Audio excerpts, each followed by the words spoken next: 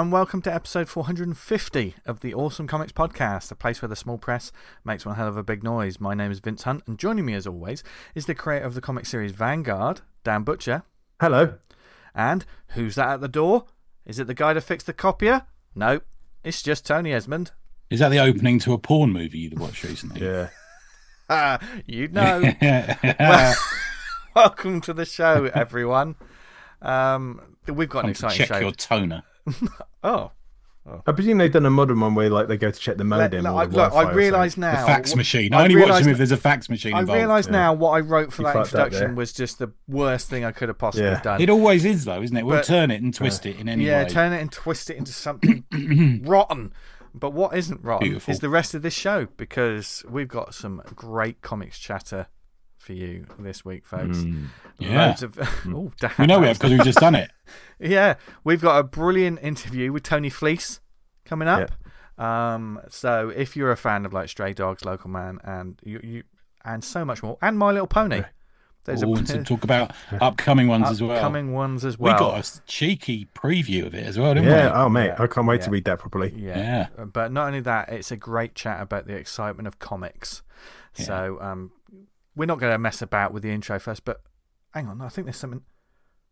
There's a sponsorship bit to put in. Look at us, so professional. Yeah. I complimented you on your professionalism during the interview as well, didn't I? May is flowing. Yeah. I love the fact that it's so rare that you notice it. I was so pleased. I was so proud of you.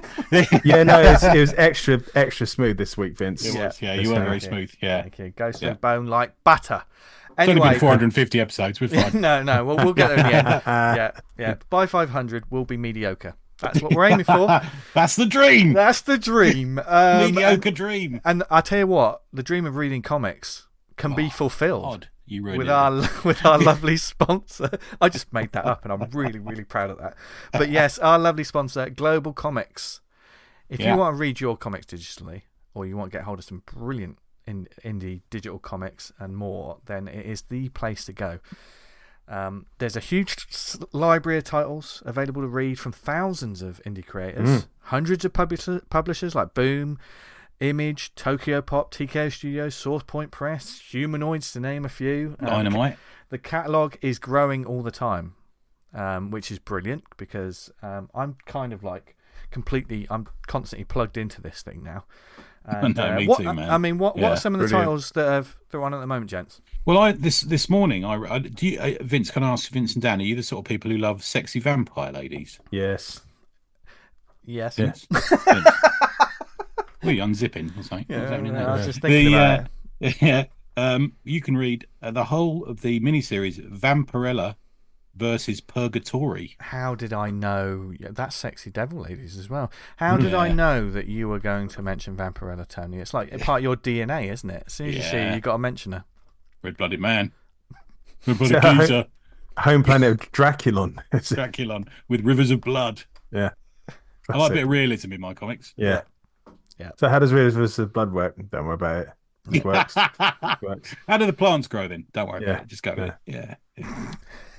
Move your hand up and down. Yeah. So, I'm going to highlight that they're doing a special on their Lunar New Year comics, which is the Year of the Dragon. So we've got the Tea Dragon, Amanto, Gardens of Tales, the Dragon Lord, Dragon Universe, among many others. There's literally loads of titles. Yeah. So like if there's like you can search by publishers, creators, but like I say, there's also like topical little themed ones. Seasonal ones, etc. It's great. Also, with the Global Comics app, not only can you read all of those great comics, but you can follow creators, set reading status filters, and release notifications for books you're looking forward to check out in the future, which is always cool, because we're always looking forward to it.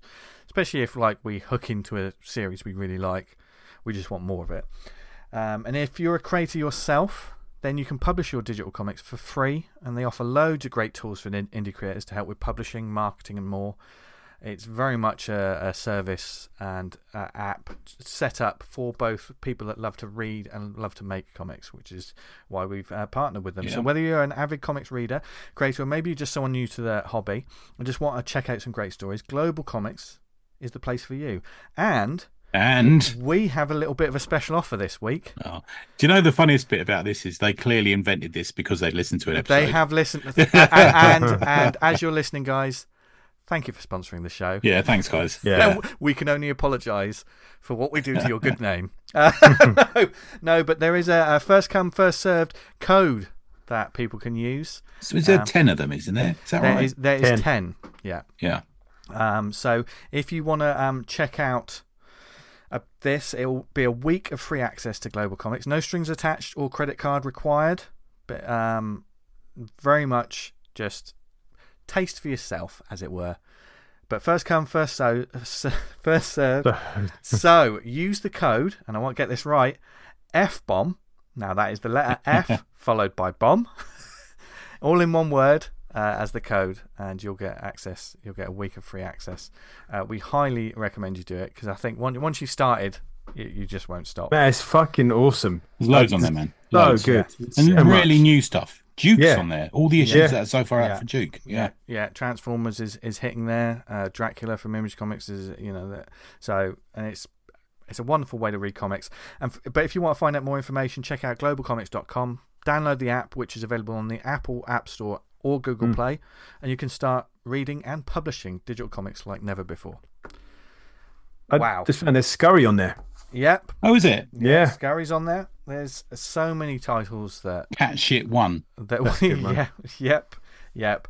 Have a browse. It's like going into a shop that's full of amazing comics and do a powerbomb. Oh man, so much. It's ridiculous. While these guys are looking through the app and deciding what to read right now, we're just going to get straight into the meat and potatoes of the show. So without further ado, you want to hear about some great upcoming comics, so listen to this chat with Tony Fleecs. Right then, this week we're hugely excited to be joined by a writer, artist and creative force behind such titles as The Amazing Stray Dogs, which a few of you may have heard about, Local Man, which I know a lot of our loyal listeners and us are huge fans of, and the upcoming Feral. Welcome to the show, Tony Fleecs. Hey guys, happy to be here. Tony. Hello. Stuff. It's exciting to be talking to you for many reasons. Obviously, over the past couple of years, you've landed on a lot of people's radars. With Stray Dogs and Local Man, which is one hell of a 1-2 punch in terms of. Yeah, I mean, we talked about Stray Dogs so much, people thought you sponsored us, man. I got to tell you. That was money well spent. Yeah. Thank you. Yeah. Both my garage. But before we get into that, I mean, I know you've obviously, before Stray Dogs and everything, like you're making comics for quite some time before that. So, what is? I mean, origin story is a cheesy way to put it, but in terms of comics, how did you get to where you are now? Well, I started professionally making comics, or I guess, like semi-professionally. I was living in South Dakota. I worked at a TV station. For you guys, South Dakota's in the middle.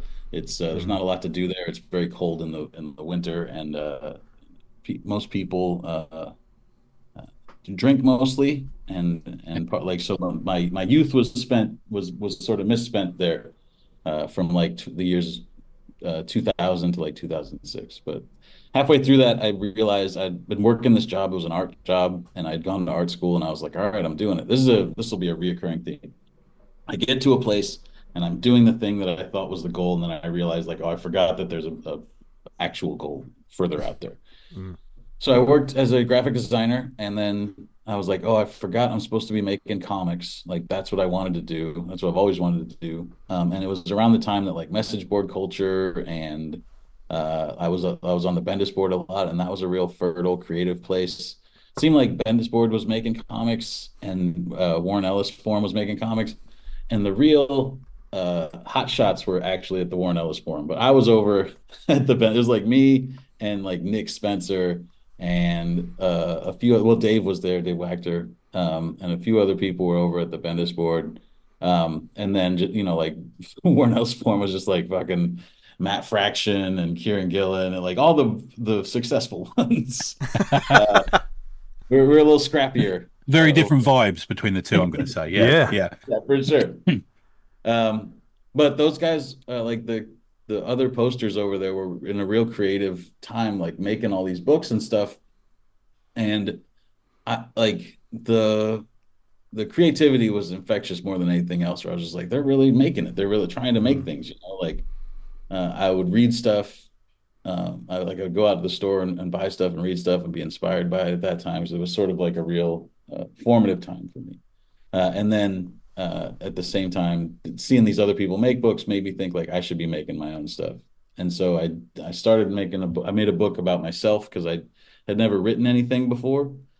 And so I was like, well, if I'm, easier to do something that I already have the stories, that I already know the sort of like the structure of the stories, because I've told these stories, at the bar or like, just hanging out with friends or whatever 100 times.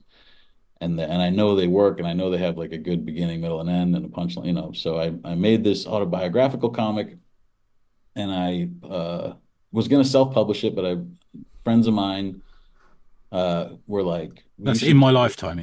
Yeah. Yeah. I was going to just print it through like, Kablam or Comics Press or whatever, like whatever the printing places were at that time. And some friends were like, you should take this to a convention. We're going to Wizard World Chicago. And I had never been to a convention before. But I think I'd been to like a Star Wars convention, like Star Wars Celebration. But and I was like, yeah, that sounds great.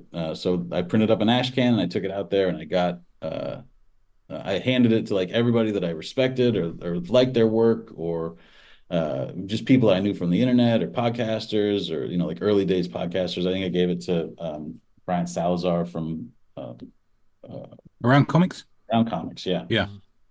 And when I gave it to this person, Christian Baranick, who ran Silent Devil Comics at the time, who was one of these publishers that was publishing stuff like on the Bendis board. They had like Diamond Distribution, and they had a bunch of different comics, and a weird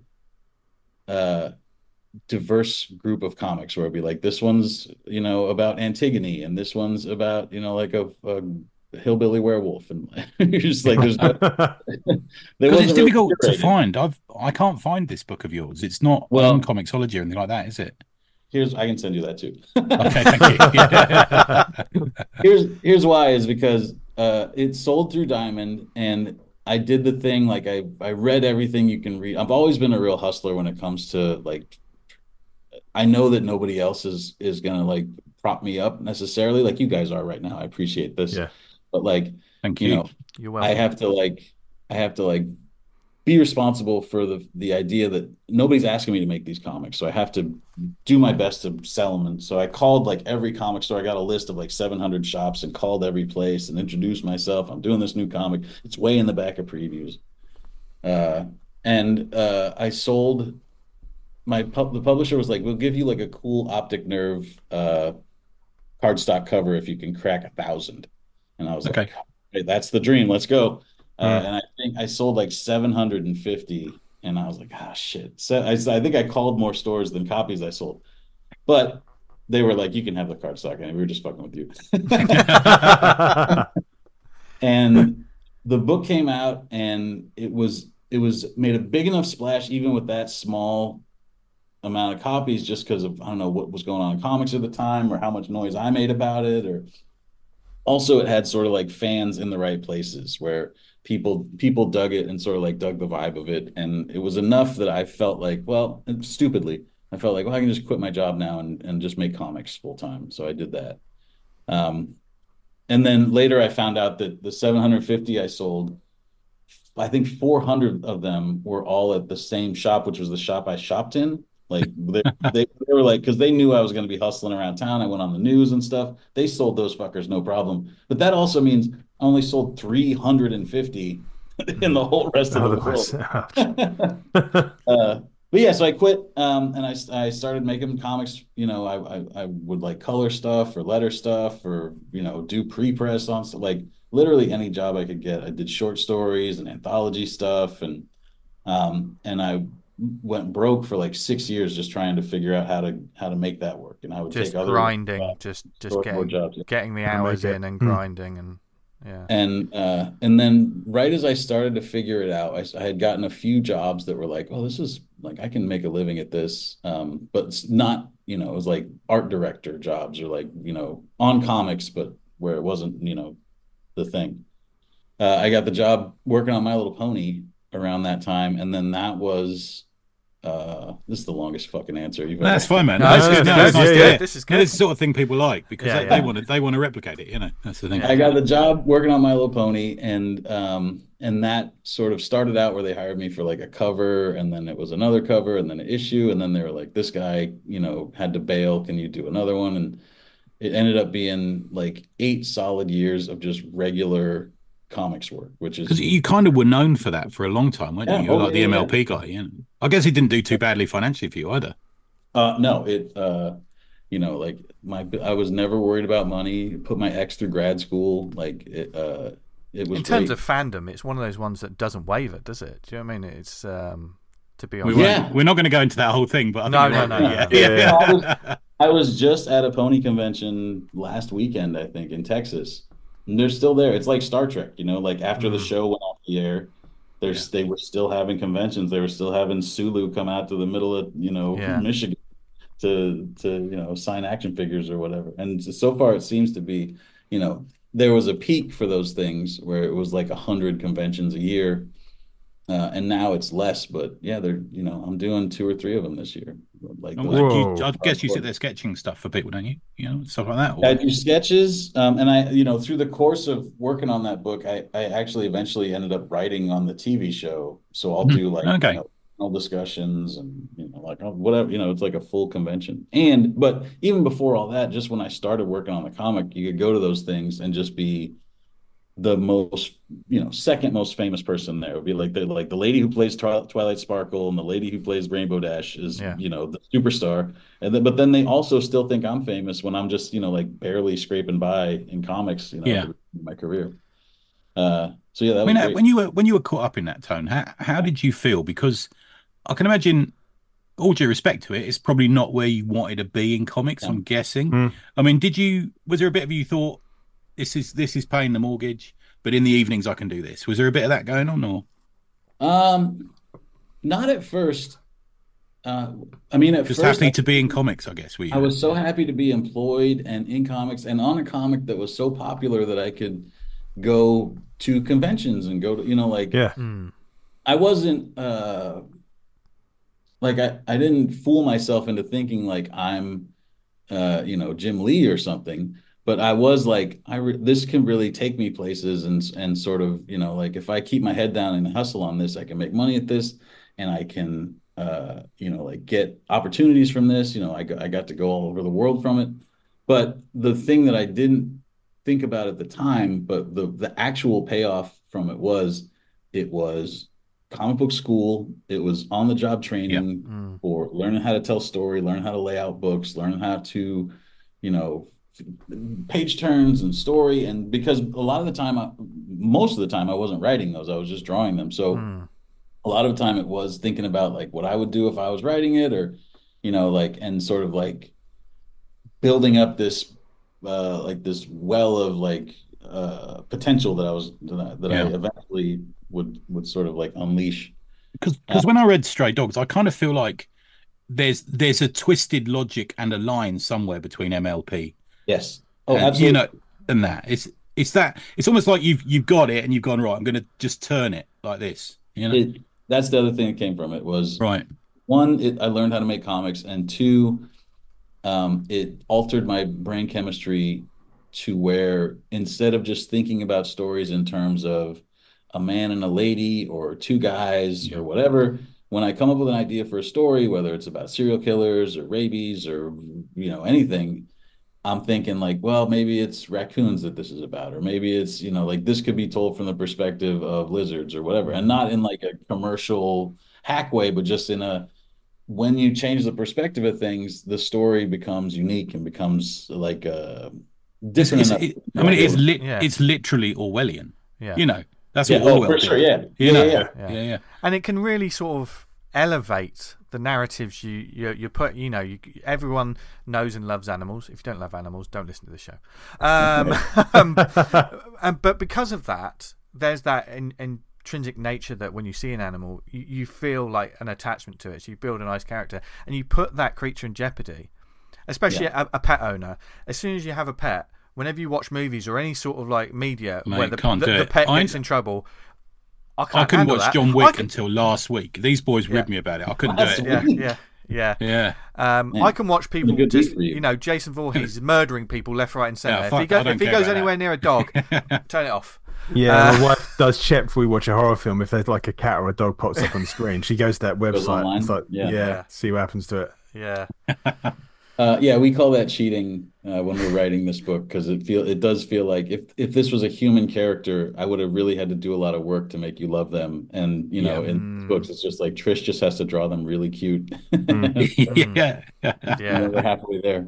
Yeah, of which they are, and like Stray Dogs as well. But Feral, the new one. Just looking at the pages and like we just seen the trailers. I know I'm gonna have a real hard time reading it in a good way. I just want you to know that. But I'm a dog guy. I've got a dog called Sharknado. But you're a dog guy as well, aren't you, Tony? Is that right? Or my guy Baxter's sleeping right. Is that the picture of Baxter behind you? Is it? By the way, is that a painting? That's Rudy. That's Baxter's, great uncle or whatever. He passed okay. Oh, nice. Hey. Oh, there you go. Hey. Yeah. Nice stuff. Zonked out. He's better behaved than a lot of our guests. Only joking. He's very old. I get them when they're old, and then they don't bug me too much. Good man. Strays are the best. Yeah. So obviously, the other training, I guess, with the My Little Pony stuff is there was the art and obviously the construction of comics, but there's the training that you have of, as you said, conventions and those sort of appearances and interacting with an audience that. Certainly, when you're an autobiographical creator, there's nothing there. There's no sort of benchmark for that. So was that a real sort of eye opener when you're doing that? I mean, like I said, it was more just being amazed that we sort of had these opportunities and we're sort of put in that position.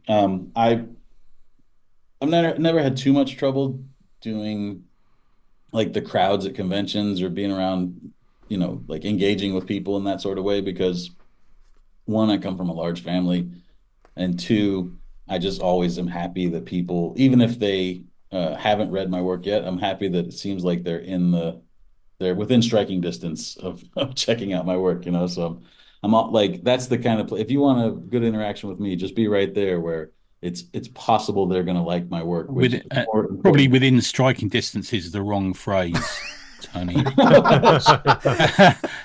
Having run a couple of tables for No-Brow fans and the Hilda fans come over. I'll chop them.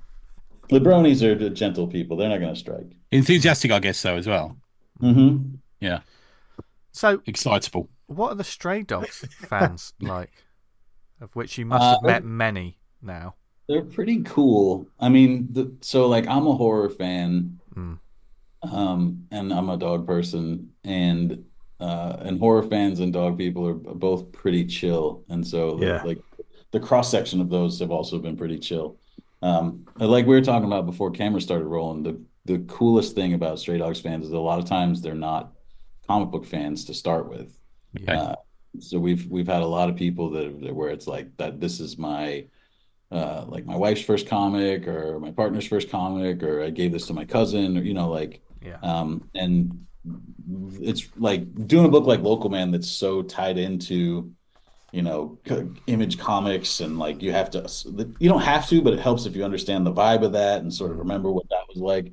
Is so different from doing a book like Stray Dogs, where it's just like, you need nothing to go into this. Like, we assume you know what a serial killer is, and you've seen Bambi. Here you go. Yeah. It's such a strange gateway comic, isn't it? It's a real gateway comic for a lot of people. Yeah, which is a good thing, isn't it? Yeah.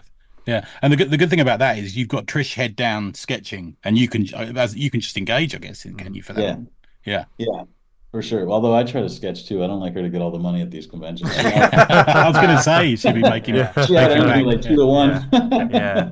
I was like, I draw too. What's happening? Yeah. Well, don't worry. We'll be talking about your art and Local Man pretty soon. But, in a second. I mean, obviously, with Trish's style for Stray Dogs as well, you're talking with this dark subject matter, serial killers, etc. It's like cell animation art, though, isn't it? Yeah. When people see it, there's that also that shorthand Disney. It almost looks like a Disney cartoon, doesn't it? Which brings them in. Intentional. Yeah. Which is does that mean you're evil geniuses then? Because everything's like, oh, that was intentional. Yes, that was intentional. How did you meet Trish? Did you know her from beforehand or? I met her through ponies. I met her at a pony convention. This is great. I love this. She's just a normal person, like a fan of cartoons and stuff. And so she would go to conventions, and she liked to draw cartoons. And so she would set up at pony conventions and just sell pony artwork. And she started eventually drawing some of the covers for the books because she was really talented. But I had liked her work, and I bought a sketchbook from her. Whenever I go to these pony conventions, I always will walk around the show floor and try and see if there's anybody that's like really popping off, because I'm always like, well, I'm in a weird position where I can just email the editors or whatever and say like, this person's great, you should check them out. Or awesome. And Sarah Richard, who's a friend of mine who's actually doing a little bit of work with us on Feral, is another pony artist, and she had seen Trish's work and put her in touch with the editors and got her work doing that in that same way. But yeah, I met her at a show and I bought her sketchbook. And when I had the idea for Stray Dogs, it's not that I'm an evil genius. It is that I have a different idea about what, like, I like to think about things differently than the way they're always presented. Like the idea of Stray Dogs, if you tell that story and the dogs are drawn realistically or in a comic book style or in any other way than this, is a completely different vibe. Absolutely. than if you have it drawn by Trish with the backgrounds by Tone. And so I knew when I had the idea, like the idea came to me, and then very like seconds after the idea of like it should be a story about a serial killer that takes people's dogs as trophies, then it should be told from the perspective of the dogs, and then like 2 seconds later it was like it should look like Oliver and Company or All Dogs Go to Heaven. Right.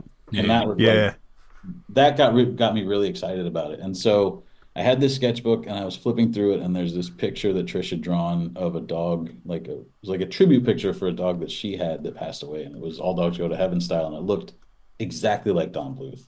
And I was like, that's it. So I just I messaged her on Twitter or something, and I said, hey, we're going to be at a convention together. I want to sit down and tell you the story. I want to work on a thing. And it's a real miracle that it all worked out, because it could have gone any number of ways, but she had the time. She still has a full-time job. Wow. Okay. She was like, she just doesn't do anything else. I sort of lucked into finding somebody that just like doesn't have an active social life or kids, or you can chain her to the drawing board. If it hadn't made a ton of money, I would feel real bad about it. But yeah, she was just ready to go, and she had the hustle and she had the ambition, and like I'll send her stuff and she'll just draw it right away. And it's a real sort of best case scenario. Like she was into the story, even though she's not a horror movie person or a horror story person. She likes cartoons and stuff. She likes fucking chipmunks, and And so I was like, I see what you mean. Yeah. I mean, there's something to say for the artwork, the consistency of it, because there's lots of people who like try to ape these classic animated styles. But to do it consistently throughout a comic book, sometimes you see the chinks in that armor, and it's flawless. Like it comes from her heart. Like it comes straight out of her, and that I think has a lot to do with it. And the other good thing about that series is you went fucking nuts with variants, didn't you? Which I loved. Yeah, I've never seen so many. It's like a Dynamite times 20. Those covers, isn't they? Yeah. I offered a cosplay cover, but you didn't go for it. But yeah, that sort of.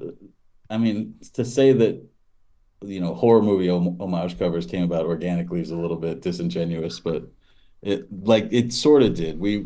We had, like, a friend of mine said you should do movie homage covers, and I was like, I wasn't sure about it. And then my other buddy was like, well, you should do horror movies. And I was like, oh, that makes more sense. And then Image was like, if you do the horror movies with the dogs, it will tell the story that this is a horror story about dogs. Like they gave me like an excuse to whore myself out in that way, right? Like they said like this actually tells people what the comic is, and I can way get behind that, because half the issue is just getting people to notice it and then go like, oh, I get it. Yeah.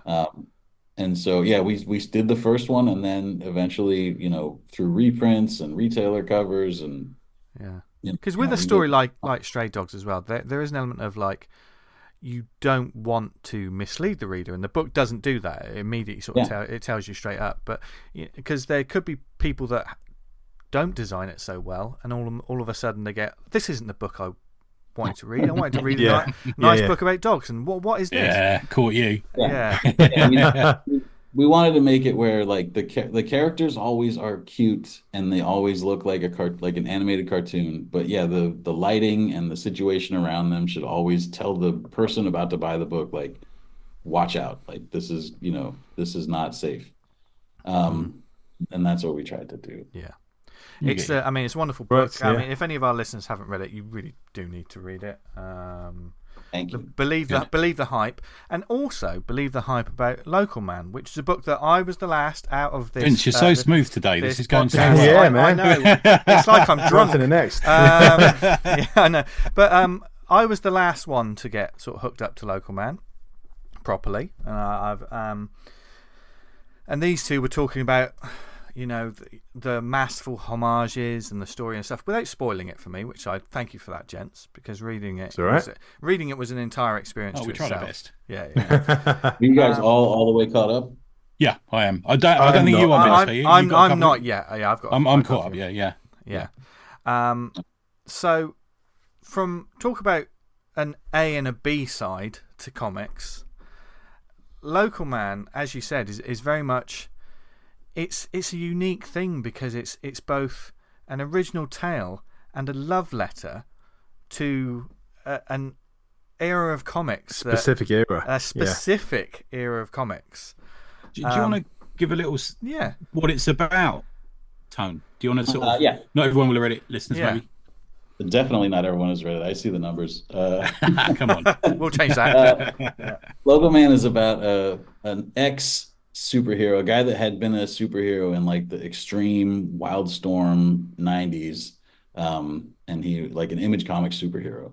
And now it's modern time, and he is fired from his job as a superhero and sort of like canceled. And he's not allowed to be a superhero anymore. And he moves back to his hometown, where when he gets there, he finds out that everybody there hates him just because he sort of like brought shame on there. I think the guy who drives the pickup truck may be my favorite person. So, I know we get a bit of a redemption arc towards the more recent issues, but still, my favorite. That guy's going to come back and be badass more. They just, wherever he goes, they just basically say "fuck Crossjack," which was his super. And they all hate. It's like, if you like, when I lived in South Dakota, January Jones was famous, and she was from South Dakota, right? And they fucking hated her. Like, she's on Mad Men, she's on like all these great shows. X-Men movies. Anybody about her, there's like a fucking bitch. She doesn't like to come back here, And so, we sort of channeled that sort of energy. Everybody hates him in town.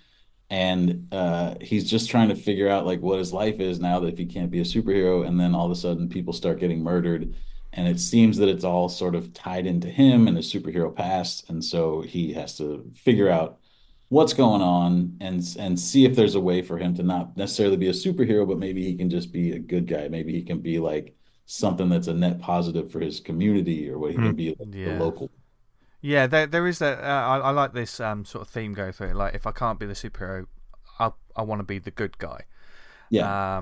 Which is interesting when you say that, and some panels, as he's saying that, there's a little bit of a reveal. It's like, well, yeah. Generally, they don't believe him, do they? Yeah. But that evolves, doesn't it? As we get on, he also starts becoming the detective. He's almost like directed towards that as a skill set, almost. Yeah, we're having a lot of fun, like really digging in on this one character. And Tim and I both, there's parts of us that are a fuck up, and there's parts of us that are like that strive to be noble and helpful. Like, I think everybody is going through that right now. This is Tim Seeley, who's the Tim, I'm sorry, partner on it. This book's co-written and co-drawn with Tim Seeley, and we're going to ask about that, by the way. I need to figure that. every issue is a flip book, like Youngblood used to be, or Brigade used to be. Except it's run longer than those titles now.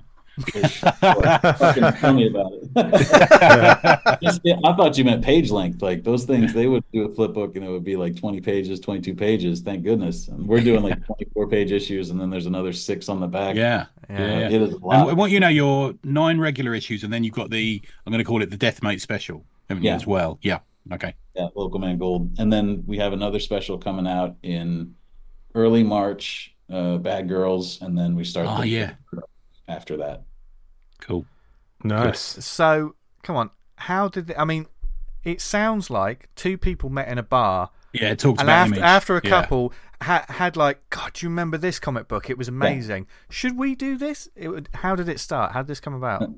Exactly that. Awesome. Yeah, you nailed it in one. No, Seeley and I do have a similar love for that kind of Image comic.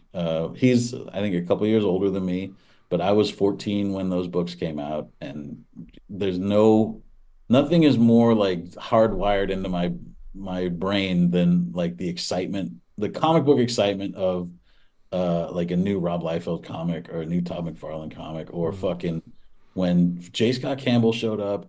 I can't explain to you what that does to like a 15-year-old. It's like my brain melted all over the place. Yeah. But it's been hard to, not hard. I mean, but we just didn't. There wasn't a way to really celebrate that without just doing like the Big Bang Comics version of it, right? Where you just do like a pastiche shirt. Yeah. So when Tim and I started talking about it, Tim had this idea where he was like, is there a way to do an early 90s Image comic cross with an early 90s Vertigo comic?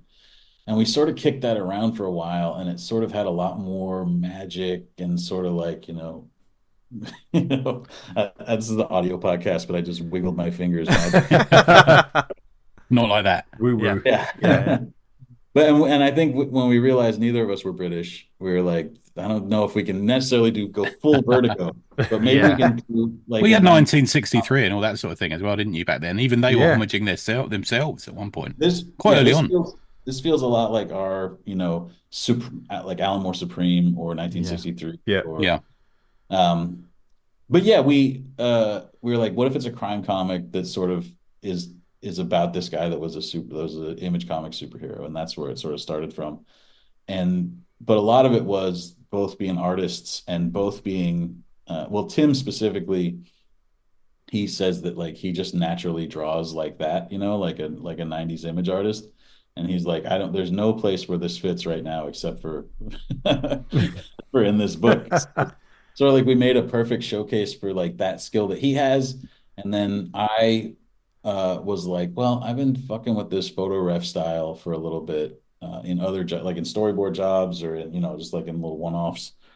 And I just sort of jumped in and was like, well, I'll just draw our side, because the other thing was we didn't know how it was going to sell, and we didn't know, you don't want to bring too many people in on a book that doesn't pay money until it sells. So, but tonally, you've got that as a right balance for me, because it's almost like your side is a modern Image comic and Tim's is a, tonally it works so well. You've almost gone a bit Phillips and Brubaker to me occasionally. I see a bit of that going on there. Yeah, big influence. I'm looking at a lot of Al Williamson. I'm looking at a lot of I'll look at guys like Andrea Sorrentino, right?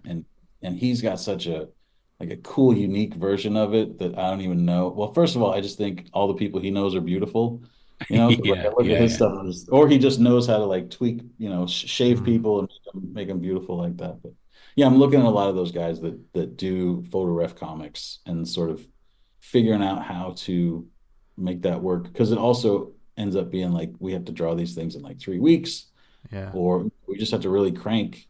And so doing that style makes it a lot more, makes it make more sense. Where it's because it's almost like your characters are more identifiable by actually how they look as humans, and Tim's are more identifiable about costumes. how many crosses or fucking daggers they got in their costumes. But at the same time, there's switches on a page. Like you'll have this real life moment, and as soon as someone gets in a fight with him, and he immediately looks like an Image panel, even though he's dressed exactly the same. And I love that it's like it's like the action is like the classic early 90s image, isn't it?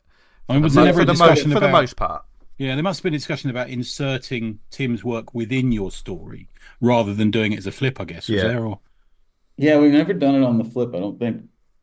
But we did a little bit in issue 8. But he feels so beaten and broke. Like it's like the style that I draw on is like the depressed sort of like when you realize what your life is going to be style. You know, it's sort of more bleak. And then anytime that he starts to get any of that old, you know, country feeling in him, he looks like Tim would draw. You know, like right, okay. That's an interesting process, isn't it? Yeah, I do find it interesting when third gen, the team turned up, and they're done in the kind of the more realistic style, and it kind of the kind of the juxtaposition between like the older stuff to this, it kind of brings a kind of real quality to it. They're like, oh fuck, you know, this is quite real for him, and not great after everything that's been on. Yeah. And the thing is, like, breaking down what a hero's about these days. Well, to be fair, ever since Brat Pack and Watchmen, you know, it's been a thing, hasn't it? You know, but you manage to do it in a way that also gives it like a personal touch. I don't want to say soap opera because it's not quite that, but you really feel for him rather than just sort of breaking down what it means to be a hero and transpiring into the real world, which we've seen. You also make it about him, which I like. Yeah, that's that's definitely the intention. That's what we're aiming to do. I think a lot of times I'll read those kind of like those deconstruction books, and it is like, what if this was in the real world? What if Batman was real or whatever, you know? But the character, the same way I said, like, we can infuse like dogs and cats with importance because they're drawn cute, you know? Those characters, I always feel like you're just bringing the Batman with you to that. So like if you care about this character, even though he's a psycho now or whatever, like you bring all the Batman with you. And I think even though these are sort of like loosely based on Image Comics heroes, it was more just like based on the archetypes of every team had a knife guy and a psychic girl and a guy, flying guy. There was an elemental person of some kind, wasn't there? Yeah. And so we sort of we knew they had those archetypes, but we didn't want to necessarily be like, this guy is Shadowhawk or this guy is Prophet or something, because we do have like a big open canvas now that we can sort of paint this guy's story on him and, you know, where he came from and where, you know, I am sort of proud of that. I feel like we're managing to squeeze a lot of heart out of this guy, even though he is just a fuck up constantly. But we can identify with. Yeah, that thing of coming back to kind of like your parents and you fucked up your life and you have to live with your mum and dad again.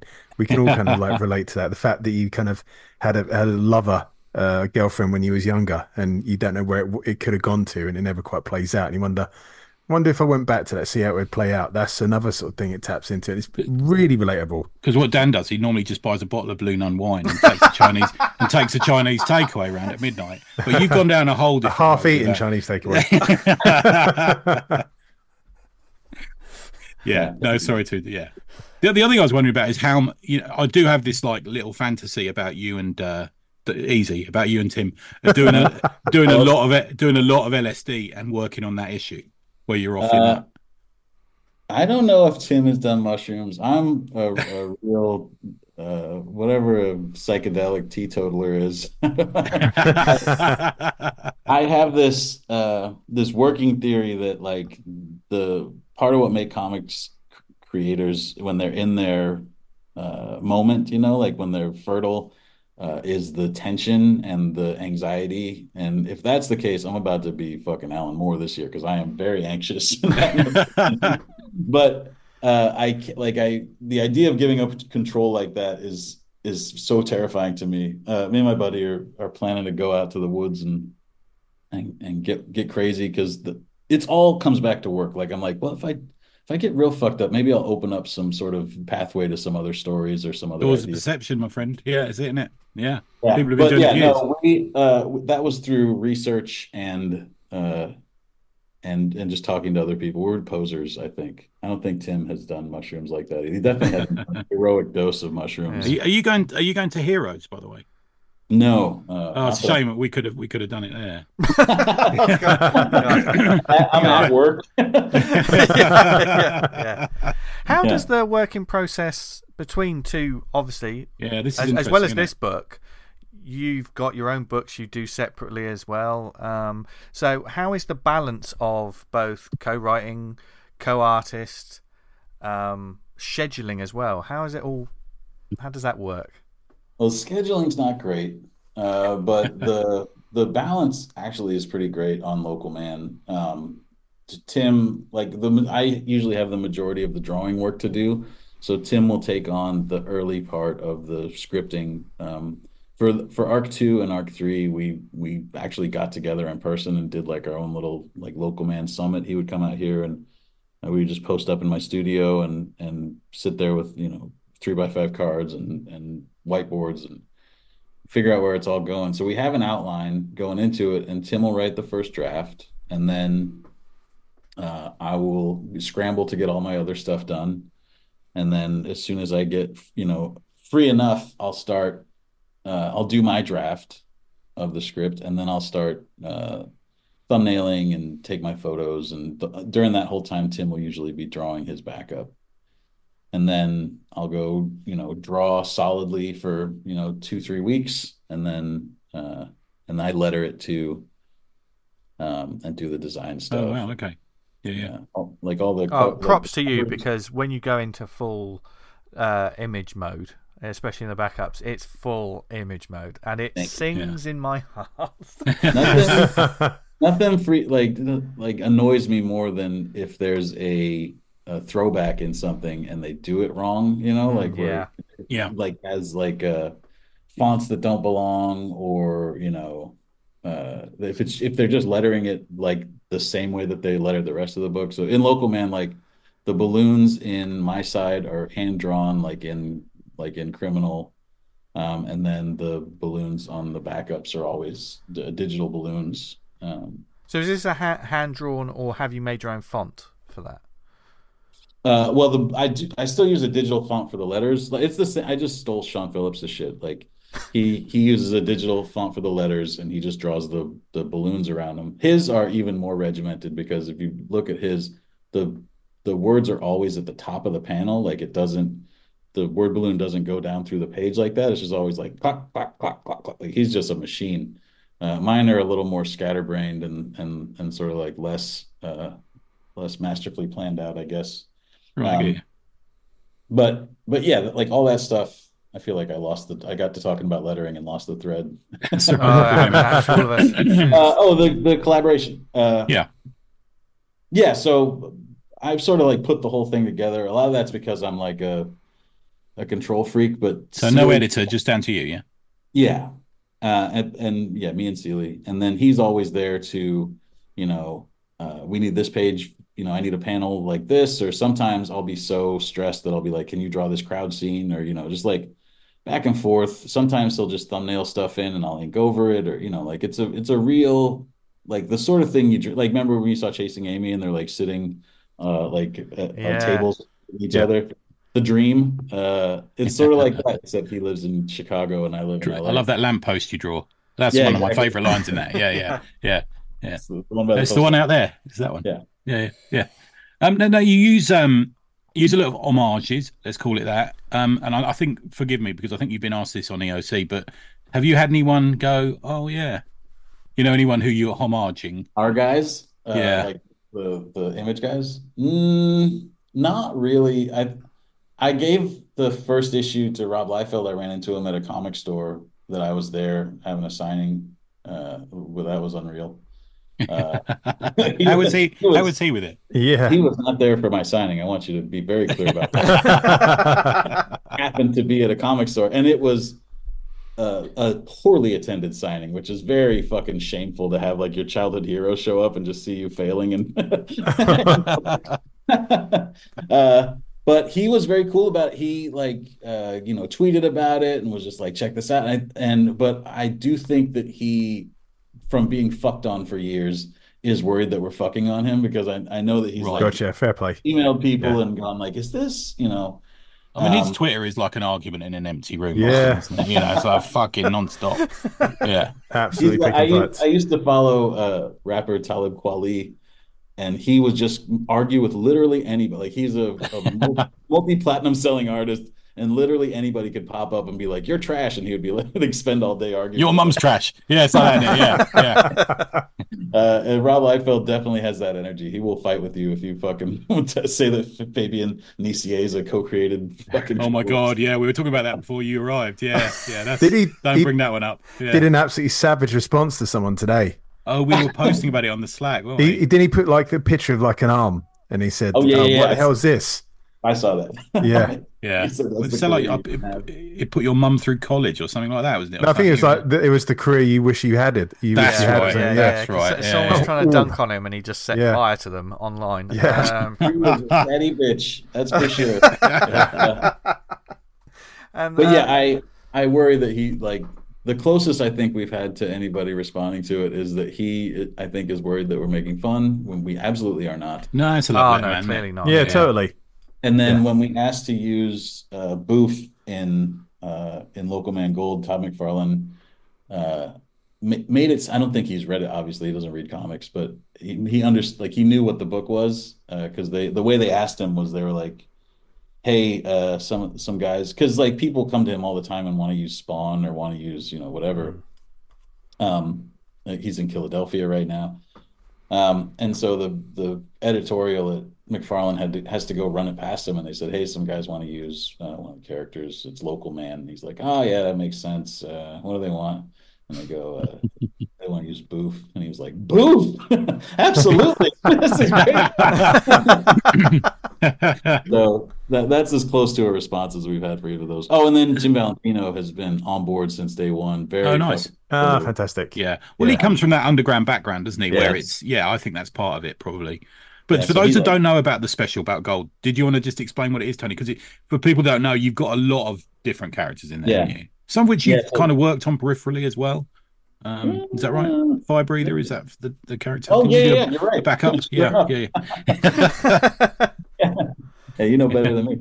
After the first arc, we were like, let's do like an annual to get people interested and sort of do like a repilot or like a new jumping on point, a new gateway, which we're always constantly trying to do. But we wanted to do a crossover, and we were like, well, let's do a fucking Deathmate. Yeah, I fucking laughed when I heard you say that, man. I don't think I've ever read it. I've owned it for my whole life. I might have flicked through it, but I think I've read your comic incidentally. Deathmate Black was the one I read it recently, didn't I? Last year, I read it just before this Local Man Gold came out. So it was hell yeah, fortuitous timing. I was like, oh, this is amazing. This is. I think my favorite is the first half of Red. Black is beautiful, but is a real jumble of nonsense. That's I think what I thought. Yeah. They had as many writers on Black as they had artists, and so it's just like, and it's all it's like Brandon Choi. And like, one of my favorite panels is in Red of comics because which one? There's 4 characters die in a panel. And it's just a silhouette of an explosion with a couple of figures getting torn up. And it's like Riptide, so-and-so and so-and-so all die in this explosion. And it's like not bigger than like 2 postage stamps. It's like... I own 2 pages from Red. Wow. Oh, nice. One Liefeld one and one that I think is like Mark Pacella or something. Because Liefeld did like an issue's worth, and then he was like that part in a Tupac song where he just passes it off to the Outlaws. He's like, I'll let my boys handle this from here on out. And that's what happens in Deathmate Red. So I've got a real good Liefeld page of Die Hard, like smashing into a bunch of Nazis. I think they were Nazis. I don't know. Yeah, it was always that's all you need. It's to always know Nazis. All you need to know about Deathmate. Just describe that one page. People are in, aren't they? That's the thing about Image. Yeah. Well, I mean, but the thing about Deathmate, we're really on a tangent here. The thing about Deathmate, they were like, Image has this beautiful artwork, but Valiant, they really care about story. Yeah. And so they tried to like mush those two together, but those were not two readerships that needed to be brought together. Like the kids that like these comics, like me, were little dipshits who didn't give a shit. Like, yeah. When I started reading about the Geomancer and all the stuff in the Valiant Archer and Armstrong and all that shit. Yeah. I just wanted to walk into the sea. I was like, where is Badrock? I don't care about it. I think the only one I liked at the time, I'm not sure which Valiant one it's in, but I think it's the Hardcourts and they're having a fight in the sewer. And I think that's the only one I was like, oh, that's actually pretty good. But the rest of them, like you. Yeah. So we decided let's do a Deathmate, but like do like our version of that, which is take all the image stuff, but then also make it about character and make it about this guy and sort of like tell a story that's a personal story. And the way that we built our crossover, it's the crossjack from the backup stories. The guy from the 90s gets thrown through, comic book Mishigas into modern times. And so he has to go on an adventure with himself, the younger person that fucked it all up for him, and also all these other Image Comics characters. We went around and we asked, friends of ours if we could borrow their characters, and like Tim Seeley's real tight with Jay Faerber, and I'm tight with Phil and Andy, who made Fire Breather, because I did backups for them real early on. And we reached out to, like I said, McFarlane, and we reached out to Mark Silvestri's company because I had a Cyberforce gag that I wanted to do my whole life. And we Tim knows Jim Rugg a little bit, and he let us use Street Angel. Of course, I forgot Street Angel was there. Yeah. And then Tim obviously is tight with Tom King, so he let us use John Peterson, who was not a 1990s Image Comics superhero, but sort of fits into the modern day of this and makes it all fit together. And so we had a lot of fun. That was super collaborative because not only were we both working on the same comic, but we were on every page, basically, we're both working on the same pages. So we were just doing an Image United, passing pages back and forth. I'd lay them out. Tim would draw the superheroes, and then I'd draw all the rest of it around them. And it was very fun. And it'll be in the second trade, but as it stands now, I think you can still order it. It's just a one-shot issue. Yeah, super shiny gold foil cover. Yeah, awesome. So the first trade's out, and the second one isn't out for a month or so. Is that right? Yeah, second one comes out in March. Basically, everything in my life comes out in March. The FOC for Volume 2 of Local Man and Local Man Bad Girls and Feral #1 is all March 4th, and I think they all start to come out around the 27th or early April. So you're going to get a lot of nosebleeds at the beginning of March. That's the anxiety building up slowly. It's only February. It's only February. So this moves us on to a little thing we did last week, where we took the first 7 Image books and we asked each of us to which one would you save, which one you get rid of. So one got to go. One got to go. One will definitely stay. Okay. So do you want me to read out? I'm sure you remember, but I'll read them out for listeners' sake. But for the readers at home, let's. Yeah, we got Youngblood, Wildcats, Savage Dragon, Spawn, Shadowhawk, Cyberforce, Wetworks. So let's say which one do you want to keep? Let's do keep first. Tony. Keep Youngblood. You keep Youngblood. Yeah. Okay. Easy answer. Yeah. Yeah. With your comics, we can dig that, man. Yeah. Yeah. None of us got rid of Youngblood, did we? No. And then I feel like, and it hurts my heart to do this, but I feel like I get rid of Cyberforce, but with the caveat that Mark Silvestri did Witchblade after that, and he did Darkness after that, and he sort of became the mature Mark Silvestri. Like, if we get rid of Cyberforce, I still have X-Men, I still have Wolverine, I still have Darkness and Witchblade. Yeah. So I feel I don't like it, but if one got go, that's the one. Gotta be the one. Not that I'm stalking you, Tony, but I have to say that you also on Kickstarter did back the complete Cyberforce, so it does show that you love it. I put my money where my mouth is. Yes, thank you. So if you are listening, Mr. Silvestri, he still does love you. Striker into Local Man Gold, and it was one of the happiest times of my life was writing, putting words in Striker's mouth. Oh, Striker, Strike Force, all of that. Oh, incredible. Yes. The one I would really hate to lose the McFarlane Cyberforce too. I look at that fucking thing all the time. It's such a weird just such a weird artifact. But like, I'm so, like I said, like being that age when those things came out was really fucked me up. I don't know why. I mean, I think also around that time, especially when you're a kid, it's almost like you picked your favourite flavour as well. Even if you liked all of them, there was the one that you sort of lent more towards. Yeah. Because the books were almost such a range, even though lots of people like it's just the X-Men. But you clearly you were the Youngblood kid. Is that the well, I loved X-Force, and then I didn't know I didn't have Wizard magazine. It was sort of right at the very earliest part of my collecting, so I didn't know they were coming back. And a friend gave me Youngblood at like my 13th or 14th birthday party, and it was like, because remember, like they weren't allowed to have Juggernaut get stabbed in the eyeball in Spider-Man, so that's the comics I was used to. And he gave me not only he gave me Youngblood #2, the First Prophet, and he also gave me Youngblood Strike File. And Youngblood Strike File is fucking demonic. Like it's Jay Lee at his most operatic. Yeah. And I'm just like, this is comics? Like it's out of control. And then the other side was Rob Liefeld just doing a full splash page story about Die Hard and the Allies in the World War II.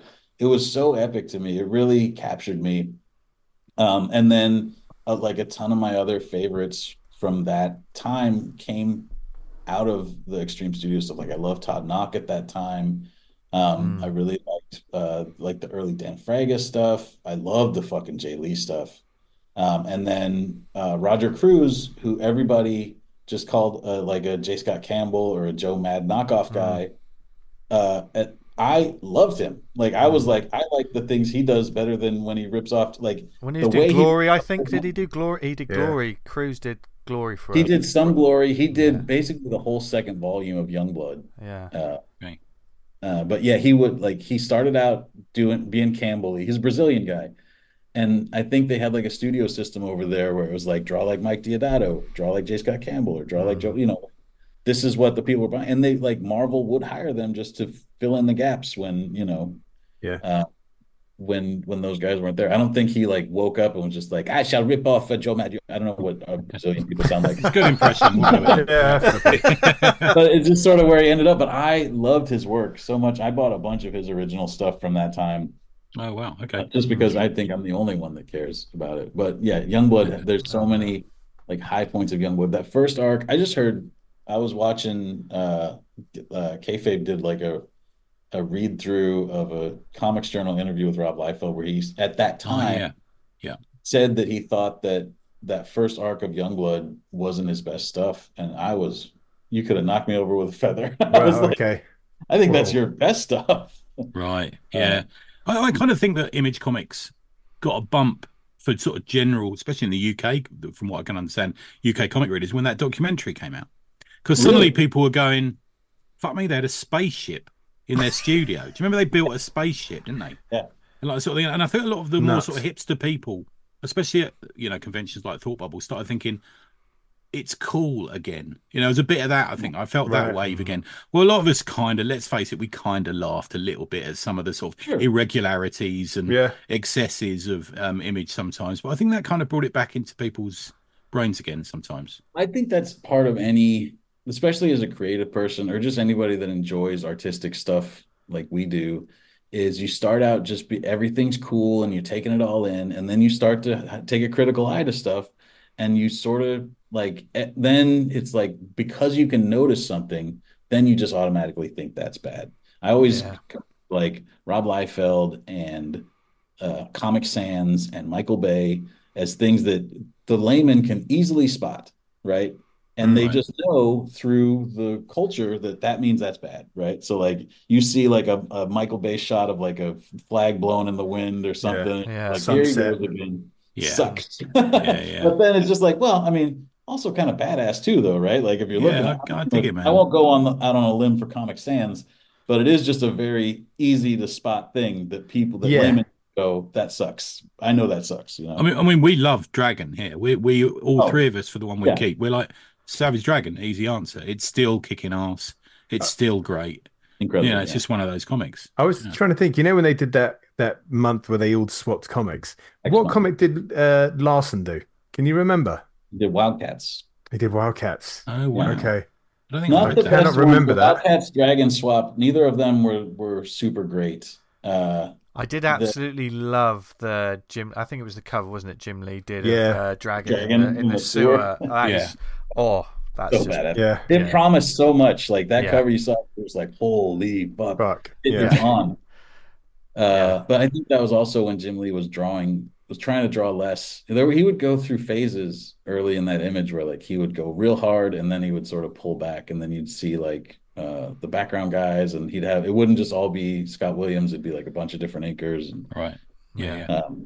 But yeah, X month, I love Liefeld guy to the core. So I love the Shadowhawk Zero. Like I said, I love that McFarlane Cyberforce. It's so weird. And the Valentino Youngblood was fun. That's like a full comic. Like it really had everything. Yeah. I'd have to go and dig these out because I've got these in the box. Yeah, that's how I feel about these. Even things like, is it New Men and all these sort of books? I occasionally go and look at them. What's the one we were talking about before we came on? Wildstar. I think I need to go back and reappreciate that, man. Yeah, I thought there was something to that, and it kind of I don't even remember reading one or two issues of it. That's the thing is, I probably really like it now, but I glossed over it when I was a kid. I was like, that one doesn't look like something. It almost reminded me a bit too, and not too much is the wrong phrase, but a bit more like a Bronze Age comic in a way. Yes. Rather than because Jerry Ordway, like he was, he's from a generation above those guys. He's one of the few, like Mike Grell, him. Yeah. That might be it from that period, because Johnson and Stroman did Tribe, but they were sort of that current generation. Stroman might have been a little bit before. Who did we get on 63? Who drew 63? I can't remember now. Who drew that? That was like Rick Veitch and like those guys. Of course. Yeah, so a little bit of them, maybe, I suppose. More imagey, more Vertigo-y, but yeah. I always think of that as more Alan Moore. And totally. Bringing his crew. Because Rick Veitch, I don't think he stuck around and did his other stuff there. And Steve Bissette definitely didn't stick around. He should have done Tyrant there. I think about it all the time. He tried to do Tyrant. He was like, I'll do Tyrant on my own. And then, just if it would have, even at that time, Image could have sold so many of that fucking book. Yeah. There's so many choices that could have gone to Image that you would have thought would have changed it somehow. We were thinking about Next Men. If that was an Image, that would have been an interesting thing to have there. That was like, I always think about that because you read John Byrne interviews, and it's just, I meet people like this all the time that are so stubborn and so convinced that they're right and other people are wrong and whatever, that they will just cut their nose off despite their face, like they've said that they didn't nobody invited John Byrne to be at Image, but clearly they all loved him. If he would have showed up, or like if Michael Golden would have showed up, or Arthur Adams, or any of those guys, they would have been, ushered in the door. There is, I'm sure Monkey Man O'Brien did great for them at Dark Horse, but like, imagine if that's an Image comic. Well, there was the rumor that Claremont almost walked across the street with them, wasn't there? There was this. Wasn't Claremont on board with them for a while, and then sort of decided not to? Is the phrase I'm going to use. So maybe that's where the Byrne thing came. I don't know. Well, definitely. I mean, they sure love to talk shit about those boys in the press constantly, like, and it is that thing where you're just like, you see these young shitheads just kicking ass and doing better than you. And you can, these guys are established. They're fine. Like Chris Claremont doesn't have to, he doesn't have to do an Image comic. No, he's quite happy traveling around the world pretending to be English. That's the thing we always laugh about him. Whenever I speak to him, I'm like, where the fuck is that accent coming from, man? I don't even know what that is. Was it like he's born there? He was born in Islington, wasn't he? Yeah. That's like I really am talking about a lot of rappers on this show. It's like Slick Rick. He's vaguely British, but he was born over there and grew up over here. But when he raps, he has like a lilt of a. He's a wannabe. Yeah. And because it was the artist as well. I mean, it was all flash, and then the critics came out for all the writing and things, and then we had that wave of Alan Moore came in. Do you know what I mean? And Neil Gaiman worked on Angela and worked with Spawn and stuff. And the Dave Sims, and that sort of changed things then, didn't it? Because then they were like, well, we've got Alan Moore. I kind of feel like Alan Moore just likes to fuck with everyone because he's so sick of the sort of industrial comics model. He just goes in and says, "Oh fuck it, I'm going to do Supreme. That'll be funny." I definitely miss that era of Alan Moore. Yeah, because it did seem like he was. I love somebody that is incredibly talented. Just going fuck it. I'll just sprinkle some of this over here. He did like Violator versus Bad Rock. Like, it's mad. Yeah, he would just do the silliest shit. But people forget that he's also the guy that did DR and Quinch, which is probably the funniest comic ever been produced in England. I think. DR and Quinch, which is a 2000 AD title, it's just fucking. I bought you it. Do you remember when we went to the 2000 AD convention? Alan Moore and Alan Davis. What a brilliant combination! Yeah. What a combination! Yeah. But obviously, you're going to be busy in March with all of these. You got a few cons coming up as well, Tony. Yeah. But also, Feral is about to come out. We've got to talk about this before we let you go, because obviously, as we said, it's not in the same world of Stray Dogs, is it? But it's thematically related. Yeah, it's definitely a spiritual sequel, a thematic sequel to Stray Dogs. When Feral comes out March 27th. And FOC is on March 4th. So if you're listening to this, tell your shop that Feral. Let me just. I like to put like an hour and a half into a show. I like to put all the plugs. So tell your shop you want Feral. Tell you want Uncanny Valley from Boom Studios. Me and Dave Wachter will talk about that. Oh, okay. Oh God. And shop you want Local Man, Bad Girls, and Local Man Volume 3. Feral is set in a similar world to Stray Dogs. It's the whole same team from Stray Dogs, me, Trish Forstner, Tone Rodriguez, Brad Simpson. But we switched things around a little bit in this one because we wanted to do a different kind of story. Like Stray Dogs is almost like a bottle episode of a TV show where it's all just like, it all takes place in this one room. It's like a play, and we wanted to have more possibility for more story and be able to stretch this out and go longer. So this one takes place outside in the world, and so we switched the sort of responsibilities around, where Tone Rodriguez on the first one had sort of done like layouts or like tight pencils of what the page would be, and Trish inked over that and had his backgrounds pretty much just there to ink. But on this one, we moved him up to just full backgrounds. Like they just share art duties in this one. Artist Trish Forstner and Tone Rodriguez. Looks stunning. Looks great, man. Yeah. And he's just going ape shit on backgrounds because it all takes place during the forest. It's a story about 3 indoor cats, 3 house cats that get stranded in the middle of the woods during a massive nightmarish rabies outbreak. And so it sort of plays like a zombie story with cats. Like Dawn of the Dead meets Watership Down. For sure. I think Watership Down is scarier than the zombie movies sometimes. That fucked me up as a kid. Totally. The tone of that thing is so frightening. I don't know why. Like the silence of it and it's very creepy. It's definitely that. The Watership Down was a Warner Brothers picture, I think, not a Disney movie, but it is same as Straight Up. It's a horror movie / Disney movie in comic book form. This one's an ongoing. It's more like a survival horror rather than a serial killer. Yes, story. We try to do everything opposite. Like, Stray Dogs had like one main villain. This one is like everywhere you turn, everyone's the villain. Stray Dogs took place in a room. This takes place everywhere. Obviously, Stray Dogs was about dogs. This is about cats. Yeah. But yeah, it's just like us trying to do this, like capture the same sort of vibe that we had with Stray Dogs, but do a story that's completely different and be able to do stuff that's unexpected and also tell stories about characters that are different. Like the way we write these cats is different from the way we wrote the dogs. Like it's not just a 1-to-1. Like they sort of have different. Their capabilities are different and their attitudes are different, and just like the way a cat is not the same as a dog, our characters are. I mean, being a dog owner and like, have you ever had a pet cat, or did you? Was it something? Yes, we grew up with cats, and I've lived with cats a bunch. And yeah, they are a whole different. They are sort of more self-sufficient, but also they're like completely savage at the same time. They're going to take care of themselves, but also they may attack, and they're also always sort of on the lookout for something to fight or to on. I guess that's my experience. Yeah. So this is an ongoing, did you say?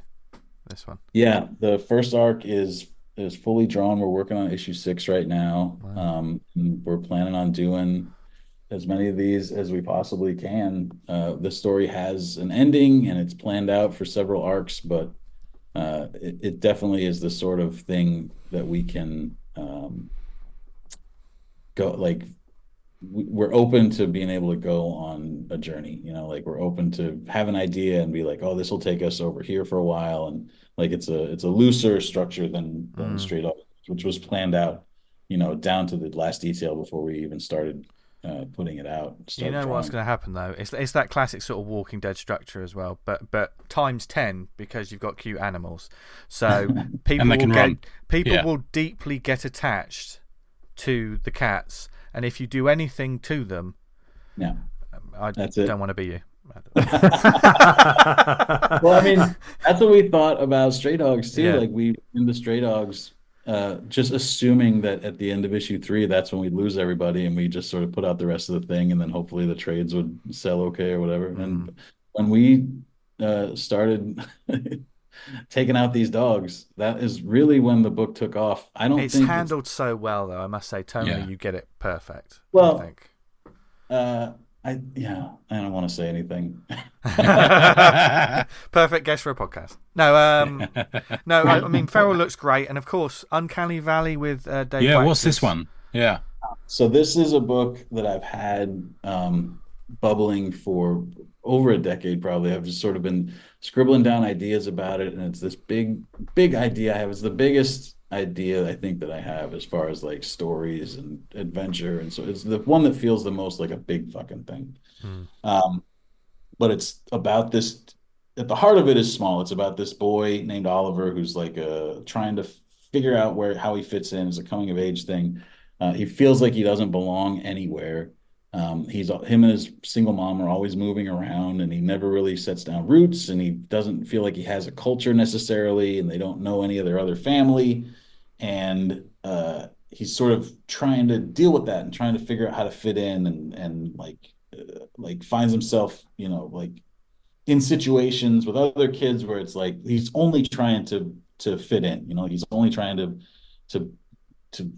figure out who he is. And then we find out in the first issue that the reason why he feels different and he feels like an outsider is because he's part cartoon, and there's this whole cartoon world that he sort of is read into and has to like experience, because he's like this sort of like, Harry Potter half-breed chosen, whatever, plot.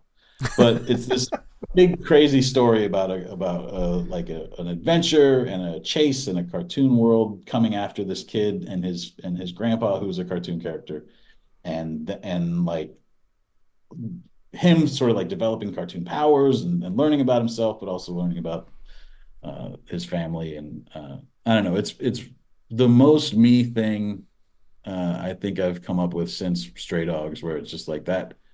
I don't know who else would make this story. And then with Dave, who I worked with very early in my career, and then we sort of both went our own way for a long time, kept in touch, and I got better at what I did, and he got better at what he did, and now he's turning pages for this. I was trying to bring him up so I could show you guys, not that the listeners would care.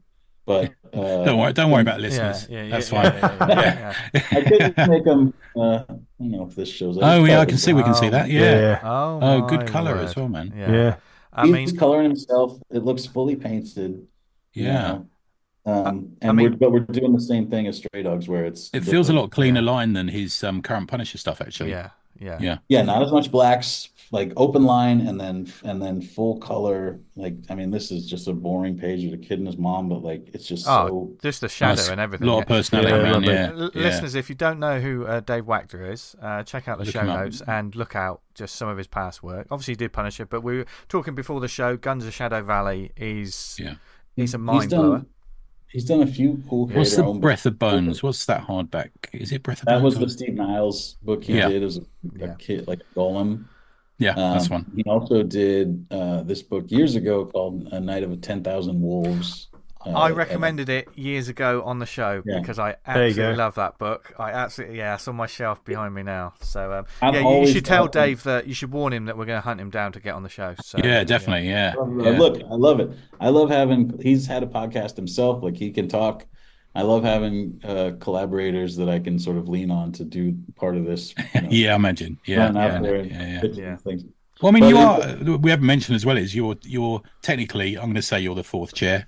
On the 11 o'clock podcast as well, aren't you? You're about once a month or so. Yeah, I listen to you. Whenever Jason goes someplace, usually they'll bring me in, or sometimes they just have me come and sit with all three of them. I love that show. Those guys are my guys. They're great guys, aren't they? Yeah. That's why I was asking about Heroes, because it's the hotness and everyone's talking about going to there. I know. I always feel bad about that one because I feel like I could go out there and really have fun hanging out with those guys, but. I'm not in the Heroes rotation. They don't invite me. So, right. And I get you. I'm always like, I can be busy working or I can be busy going to shows and hunting down how to get to shows. Yeah. And so going to the bar. Because you're working, there's tons of comics coming soon. Sure. I'm going to talk about doing Army of Darkness too. Oh man, I was reading that today. Yeah. Love it. Yeah, good stuff. You. Yeah. God. So it only means you're going to have to come back on the show. Yeah, anytime, man. Anything you got, please. Yeah, it'd be great. Yeah. Well, I mean, where can our lovely listeners find out more about these books or follow you online, etc.? You can follow me online. I'm on all the social media. I'm on Instagram, Twitter. I'm on Facebook. I'm on TikTok a lot. Okay. Get you. Like nobody trendier than us. Look, if you want to waste time, that's where it's at. Remember how Twitter used to like scroll and just sort of like get entranced? Imagine if it's video too. It's terrific. I have to stay away from this shit, otherwise it's a time suck, isn't it? That's before you realise you only have half hour or so looking at crap. Yeah. I watch enough pornography as it is. I don't need any other video channels. I don't have pornography on. It would be all over if they had. That would be great. There's a concept there. There's a story there somewhere. That's a comic for you, Tony. Yeah. Porn TikTok takes over the world. What rhymes with TikTok? No, we're not going to use that. But I'm at Tony Fleecs at all those places. I have a website, tonyfleecs.com, where I sell original art, and I have like a mailing list on there too. Awesome. I feel like you can't miss me, although I do also feel like maybe people are missing me because sometimes the numbers come in on these books. And I'm like, I feel like I was screaming about this thing. So no one's going to miss you after this, Tony. Hopefully, man. We're really putting all of our heart into this book, Feral and into Uncanny Valley, and I mean all of them. But I hope that we get some of that Stray Dogs, just the attention. Noise was around, the attention and noise, and I feel like it'll trickle down to everything else. Hopefully, I don't know. We'll see how it goes. You're a busy man as well. You're busy. Yeah. So we better let you get back to it. Thank you for joining us, Tony. You've been amazing. Work right now. How cool was that? It's good, wasn't it? Top dude. So many amazing comics. So many amazing comics to look forward to. Yeah, I think. Yeah, from great creators. So don't be surprised if you might hear some of his collaborators on the show over the year. Because we were only talking about getting Tim Seeley on recently, weren't we? Yeah, we had a little chat about it, didn't we? Yeah. And Dave Wachter's it's been a perennial since we started this. We've really enjoyed his stuff as well. Yeah. He's almost like I feel like the classic Punisher comic. Their first appearance of the Punisher, where Dave Wachter's sort of hanging from a wall, and I'm there with a laptop, and he's in my sights. And I'm looking at him thinking, he's going to be on the show one day. Is he going to have to come in, knock at the door, and he's got to come to fix the photocopier? Possibly. Little callback to the start of the show there. Yeah. I think one of the reasons I referenced that, before we get on the shout-outs, is like Dave Johnson recently posted on Instagram that there's a new Punisher comic coming up soon. Oh, this is going to be so good. And he did a homage cover of that. It's a Nick Fury comic, actually, isn't it? I think it's a Fury comic. Yeah, I think it is, yeah. But it's been done a while, isn't it? It's the one we've heard about a while ago, wasn't it? Yeah. With Garth Ennis as the writer. Yeah, we're excited for that. Man, that's going to be fucking ace. One of you two said he is the best person to write the Punisher. No two ways about said that. Yeah. He's kind of just that's his thing. He's the governor of it. Yeah. If you try and write another one afterwards, you're always going to be compared to that run. Yeah. Because it's so strong. Yeah. And we will say no more. Yeah. Say no more. If you're a fan of Garth Ennis, just keep listening to this show in the future. That's all we got to say. That's all we got to say. But before we move on to recommends, do we have any shout outs this week, gents? I've got a series. Actually, I don't know if you guys have noticed, but I think we're back in convention season, guys. So a new comics event. It feels like you never leave it, Tony, to be fair. Oh, I know, sometimes. A new comics event, which has been mentioned by a few people I noticed on the Slack and stuff, is Inkblot Festival, Manchester, 24th of Feb. It's a one-day event, £3 entry, just £3. It's held at the Thomas Centre, Ardwick Green, North Manchester, M12 6FZ. Go and find them on Instagram, and they've got their own website, which you can find through their Instagram account. Inkblot Festival looks like quite an up and comer. I know a couple of, I think Dan Charnley, who might come up in a minute, is going to it. Tickets are now available for Thought Bubble Festival, 16th to 17th of November, which is the kind of comic bit of it. It does extend out into the previous week a little bit as well. It's held at Harrogate Convention Centre again this year. A weekend pass is going to set you back £33. A day pass, I think, is about £24. I think that's including booking fee. Exhibitors, if you're thinking of exhibiting, you can exhibit and you can get a full table for £185. For an extra pass, just £25 extra. Please, I noticed on the website they said if you apply, it doesn't definitely mean you will get one. It's a curated event. Not everyone who applies can in any way get. I think they're inundated with applications.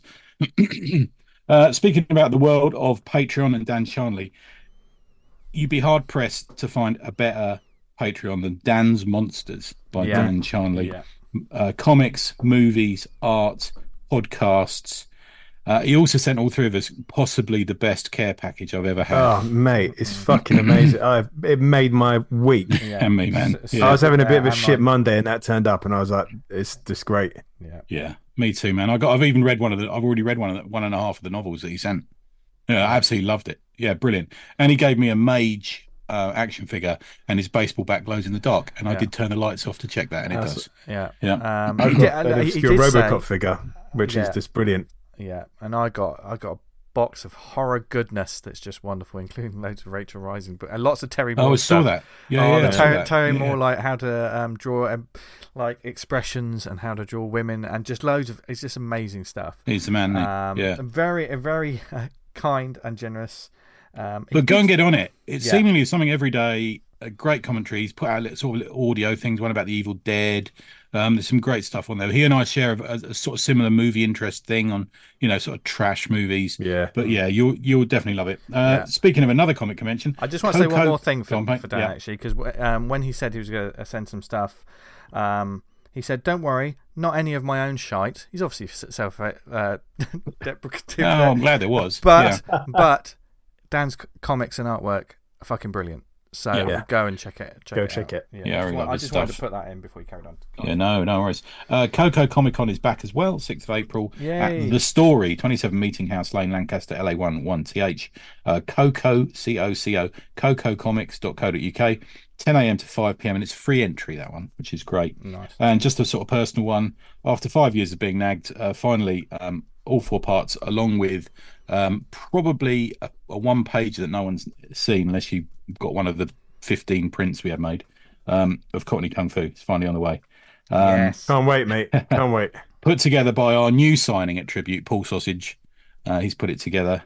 So if you haven't read it, and I think there are some people out there who sort of come after the time we did the anthology, who haven't read Cockney Kung Fu, it's going to be. I'm hoping it's going to arrive day after tomorrow, and then if it looks all right, if it's shaped up okay from the printer, it will be going on sale pretty much straight away. So keep your eyes open for that one as well. Just need the third part then of the anthology to be collected. Oh up. yeah. Hey Vince. Hey, Vince. Don't pressure me. Well, some people got black, didn't they? Because they'd sort of joined after you'd kind of done that. But, mate, I can't wait for Cockney Kung Fu. Can't wait. The cover looks great, man. I'm really pleased with it. I reread it. Funny enough, Paul Sausage did the cover. He sort of worked. He designed the cover with Nicky Boy Prolix's art. And I did it. So there's a sort of fresh intro talking about how Nick and I worked and stuff. But Nick killed on it, man. I wish Nick. I was chatting to him this week, and I don't think I can say actually. Oh no, he's put it on Instagram. So congratulations on the upcoming event, by the way, Nick. Nice one, I wish he'd do more comics. Yeah. I've got that photo of the three of us at I've got it framed in my office. I think he gave it to me framed. I've got it up. Yeah. Right. Yeah, so good. Yeah, they're my one, guys. There you go. Dan, what have you got? Speaking of Comic Cons, Lawless 2024 Doubletree Hill in Bristol, 25th and 26th of May. Go check that one out. I've got two Kickstarter shout-outs. One's The Guys. With great power comes little to no responsibility. The Guys is the funniest for a comic called The Guys you'll ever read. This is kind of like a redraw from the ground up from the original comic. Okay. Go check that one out. We've got off the Slack, Dave Hingley. It's his first Kickstarter, Windbreaker, a spy comedy comic for all ages. That's yet to launch, but you can sign up for the where you do that save thing and you get reminded when it's on the launch. It's an A4 size, 82-page, full color, all ages comic featuring John Sterling, secret agent of Snoop.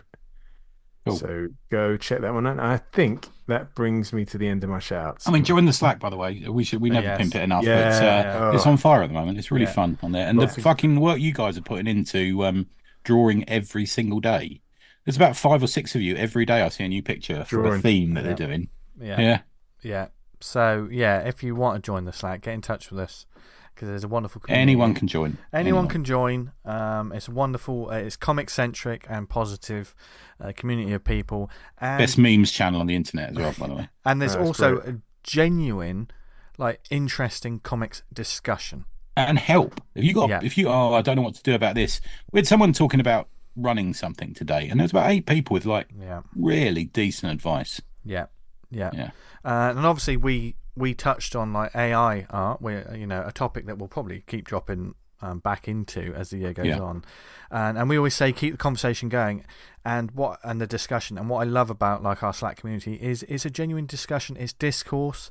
No one's over the top, and there's people are talking backwards and forwards and developing. They're basically taking the nonsense that we talk about and actually put it in a decent and well thought out way. Being intelligent about it.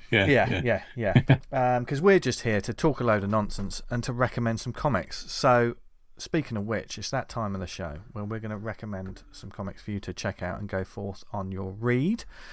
Tony, what have you got? Do you want to start off? Pardon me, sorry. So my first one is called London Inferno, 87 pages, black and white. Story by L.F. Bole, art by Roger Mason, originally published by EP Editions in France and translated by Roger himself and now published again in English by Markosia. We got this through from Roger. I don't know if you remember, but I really liked cover looks great on this.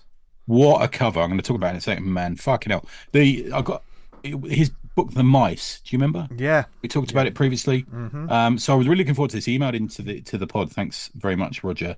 The cover. To me, it reminds me of something by a guy called Takeo Saito, who's the guy who did the Golgo 13 book. Yep. No. Yeah. Do you get that? You seeing that? There's a bit of a manga influence on there. Yep. For me. Yeah. It's like a crashed car. One guy's shooting over the top of it. The other guy's sort of in the driver's seat with blood coming out of his forehead and a broken windscreen and stuff.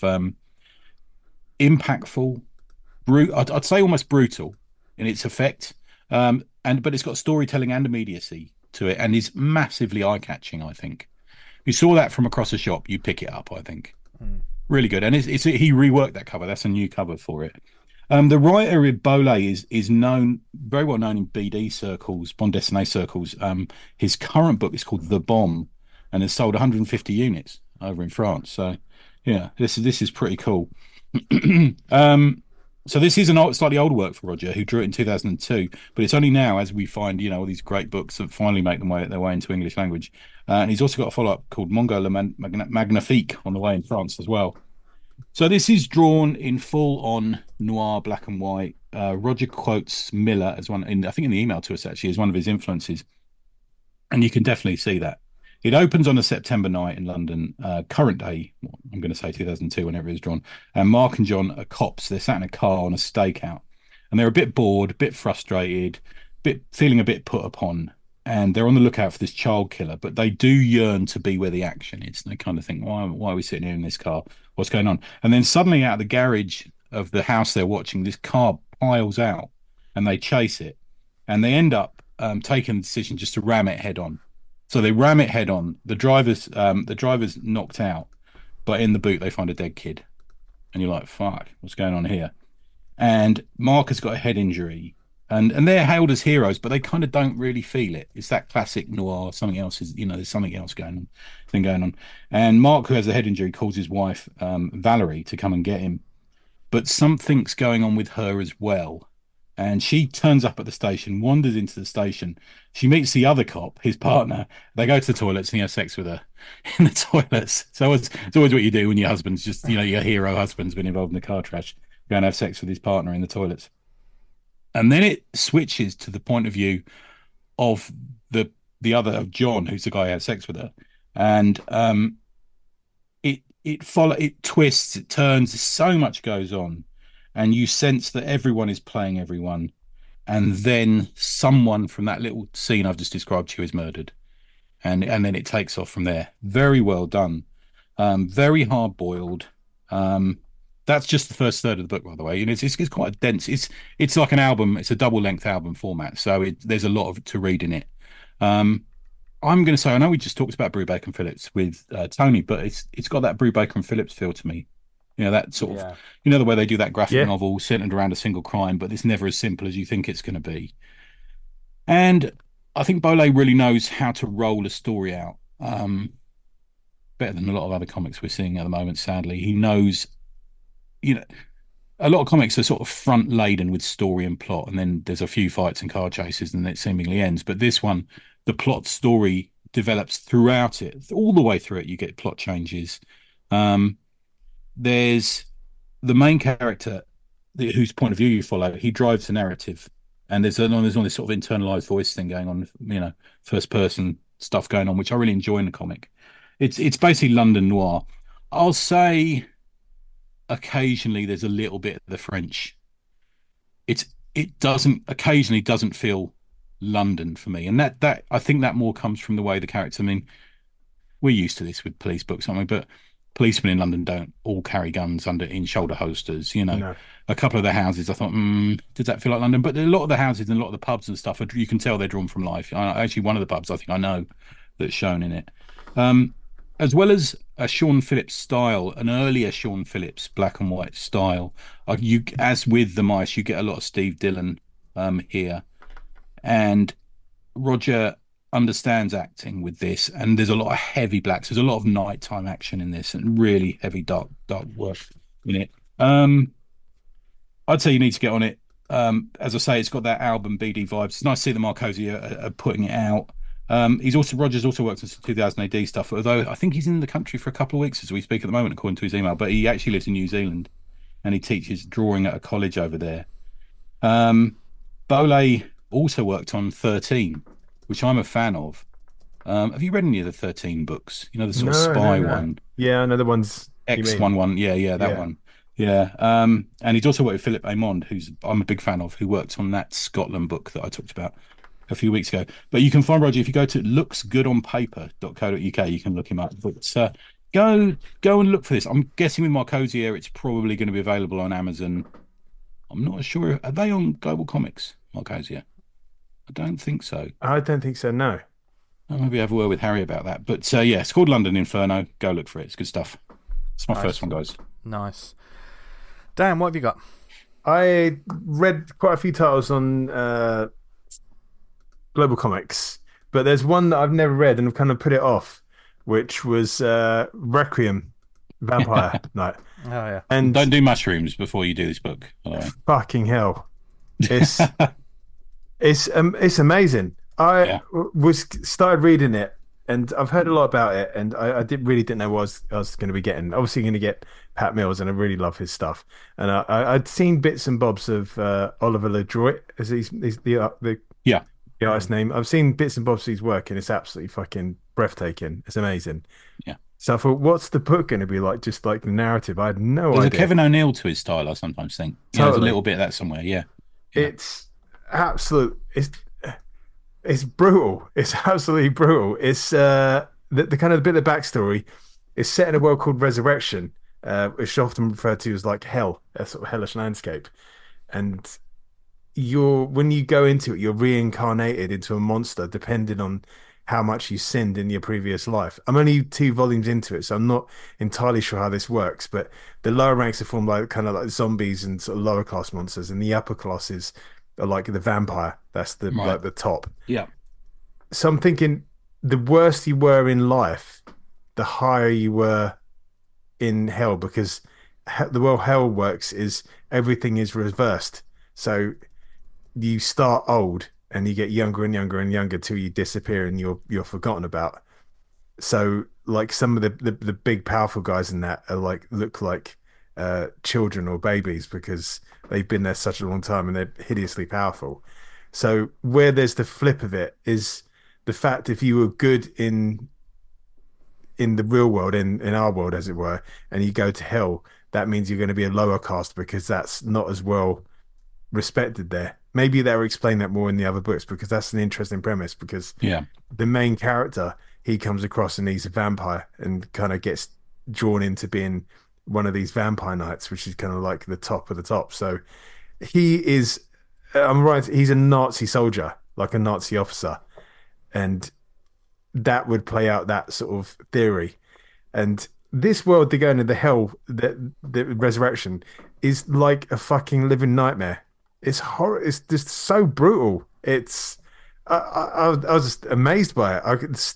Pat Mills, like the writing, and he brings this place to life, and you're on board with the main character as he sort of navigates that kind of the social faux pas and what you should and shouldn't do as being a vampire in this kind of strange society. And then the next minute they've kind of like riding down on kind of like this nightmarish version of London in this huge melee battle. It was amazing. It's good that it works on a much bigger, I'm glad it's in that French format because you need that page for it, don't you? That size totally. page. Yeah. It's the artwork is just like, I read through it and then I spent more time going through and like pulling up the panels and looking at it because I can see why it takes such a long time to get a volume done. The artwork is just something else. It's just really just amazing. I was just fucking blown away by it. I can't wait to see what plays out because there's so much setup and stuff laid down. It's really good. And there's a scene where he's kind of training to become one of the knights, and he's pulled open, and Pat goes into kind of like a long description of all these things that are done to him. Like these drugs are kind of like put into his open heart. He has all these things, runes etched inside his skin. And the guy's on the table, his chest being pulled open, all these people working on him. It's something else. It's really good. I can see why it's got such a large following because rightly so. It's amazing. If you've got Global Comics, or even if you haven't, go check it out because the first couple of volumes are on there. And I think it's on Comixology or the version, whatever it is now, Amazon. I think it's on a few things. I know the first few volumes. I've got the first few volumes. Was it Panini? I think put them out. Right. Okay. Get them. Yeah. Oh, brilliant. Nice. Okay. I think I'll be looking at getting them as get them on your shelf. That's what you want to do, isn't it? I imagine the shelf will start growing considerably after getting a couple of volumes of this. I imagine it's huge. Tony, go check that out. Amazing. Yeah, if Tony puts them on his shelf, it'll probably be the final thing that snaps the shelf and kills him. My issue one this time around is from how many so far? Have you numbered these? You got to be at about 25 now. Haven't you? I've got to go back and sort of. I mean, thanks to Craig, I've got a bit of a list. I got to email Craig actually because me and him were chatting about what he's reading. So I've got an issue one and very honourable mention. I'm going to do right at the end. But it's from Mad Cave Comics. Writer Kurt Perez, artist Kevin Castaniero, colorist Jason Wordy, letterer Misha Myers, and there's a variety of other great creators on there. This is You've Been Cancelled which I've heard about this. I haven't read it though. There's a collection which got released in December, which is available now. Synopsis of this: Cancelled is the world's premier entertainment event, a live stream program where elite bounty hunters called cancellers kill individuals who society has voted to cancel following heinous actions or offences. But Cancelled is not just a form of violent entertainment; it's one of the last forms of upward mobility for an increasingly oppressed lower middle class. Want to escape the gig economy, pay off your crushing student debt, cover your sick parents' medical bills? Cancelled just might be your way out, but you're going to have to get your hands dirty. This, I mean, that may paint it as, obviously satirical, but in a lot of ways, dark, sci-fi kind of world. The artist of this, Castaniero, was the artist on a title that I loved a little while ago called Grit, which was sort of a fantasy monster hunter little book, which is brilliant. I raved about the energy of that then, and his energy perfectly sort of translates to this crazy, over the top, huge sci-fi world. I always want to go. I want to say post-apocalyptic, but it isn't. It's more cyberpunk dystopian kind of future. Los Angeles 2050 is when it's sort of set.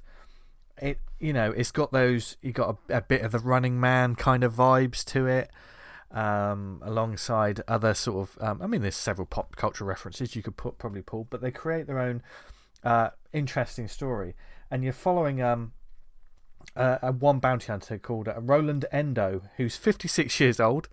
And he's a badass. He's clearly, you see him on the cover. He's got big shoulder pads. It's like a caricature of a classic Cable sort of design. Right. Sort of shaved head, like all jaw.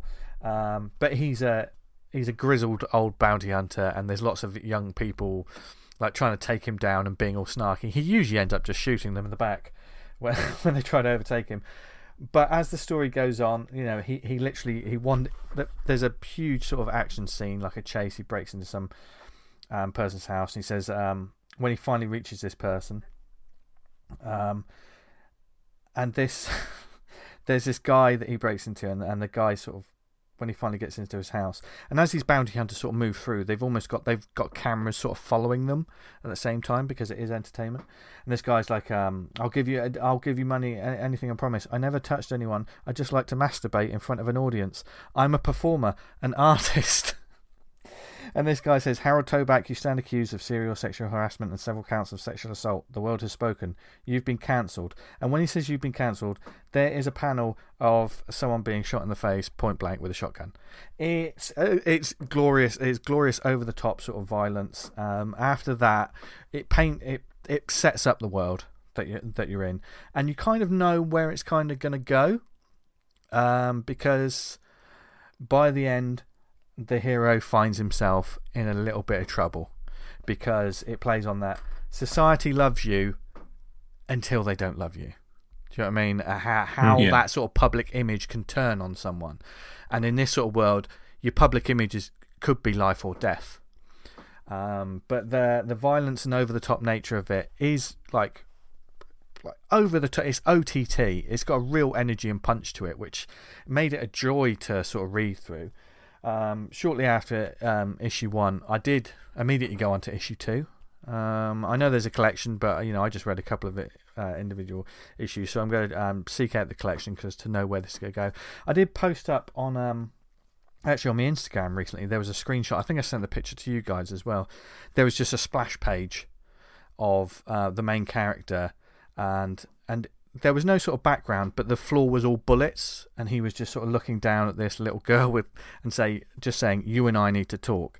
There's context to it in the greater story, but the page itself was just one of those.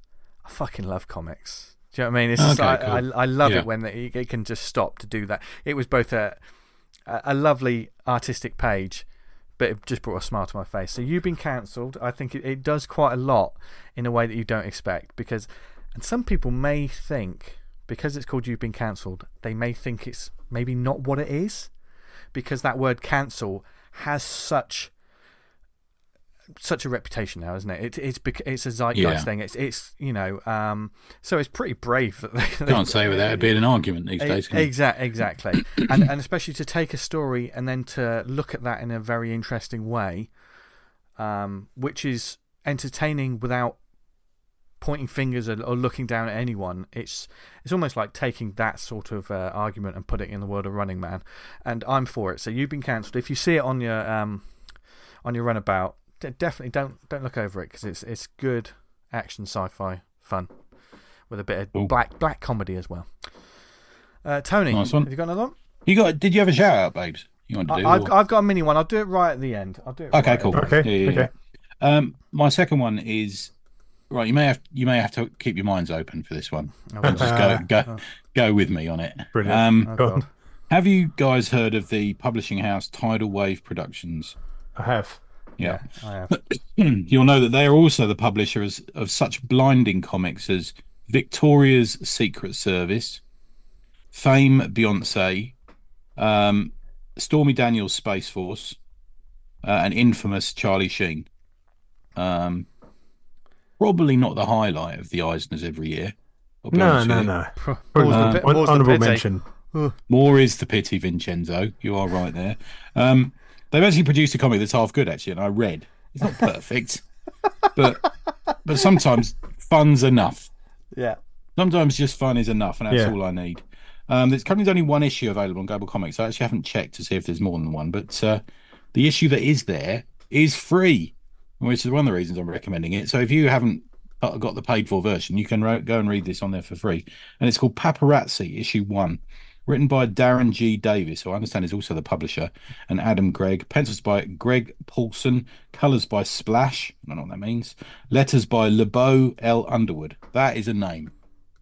Elbow. No. And it takes the superhero, the US genre of superheroes, and adds it to the spice of a paparazzi person. And what would happen if paparazzi we saw today would relentlessly pursue celebrities in an ever escalating and underhand way, turn their tactics and their eyes to the world of superheroes, which is kind of a good idea, isn't it?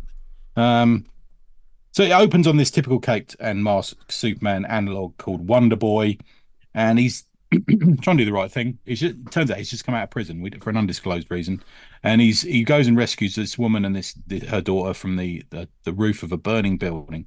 So he's trying to do the right thing, and he deposits her safely back on the ground in front of the fire engines and the police and the crowd and everything. And just as she's trying to give him money, and he's saying, "I don't want money from you. I'll do it because I'm a superhero," sort of thing. And so as she hugs him to thank him, she slips $100 into his cape, which unfortunately is photographed by the paparazzi. And this cover sells bundles.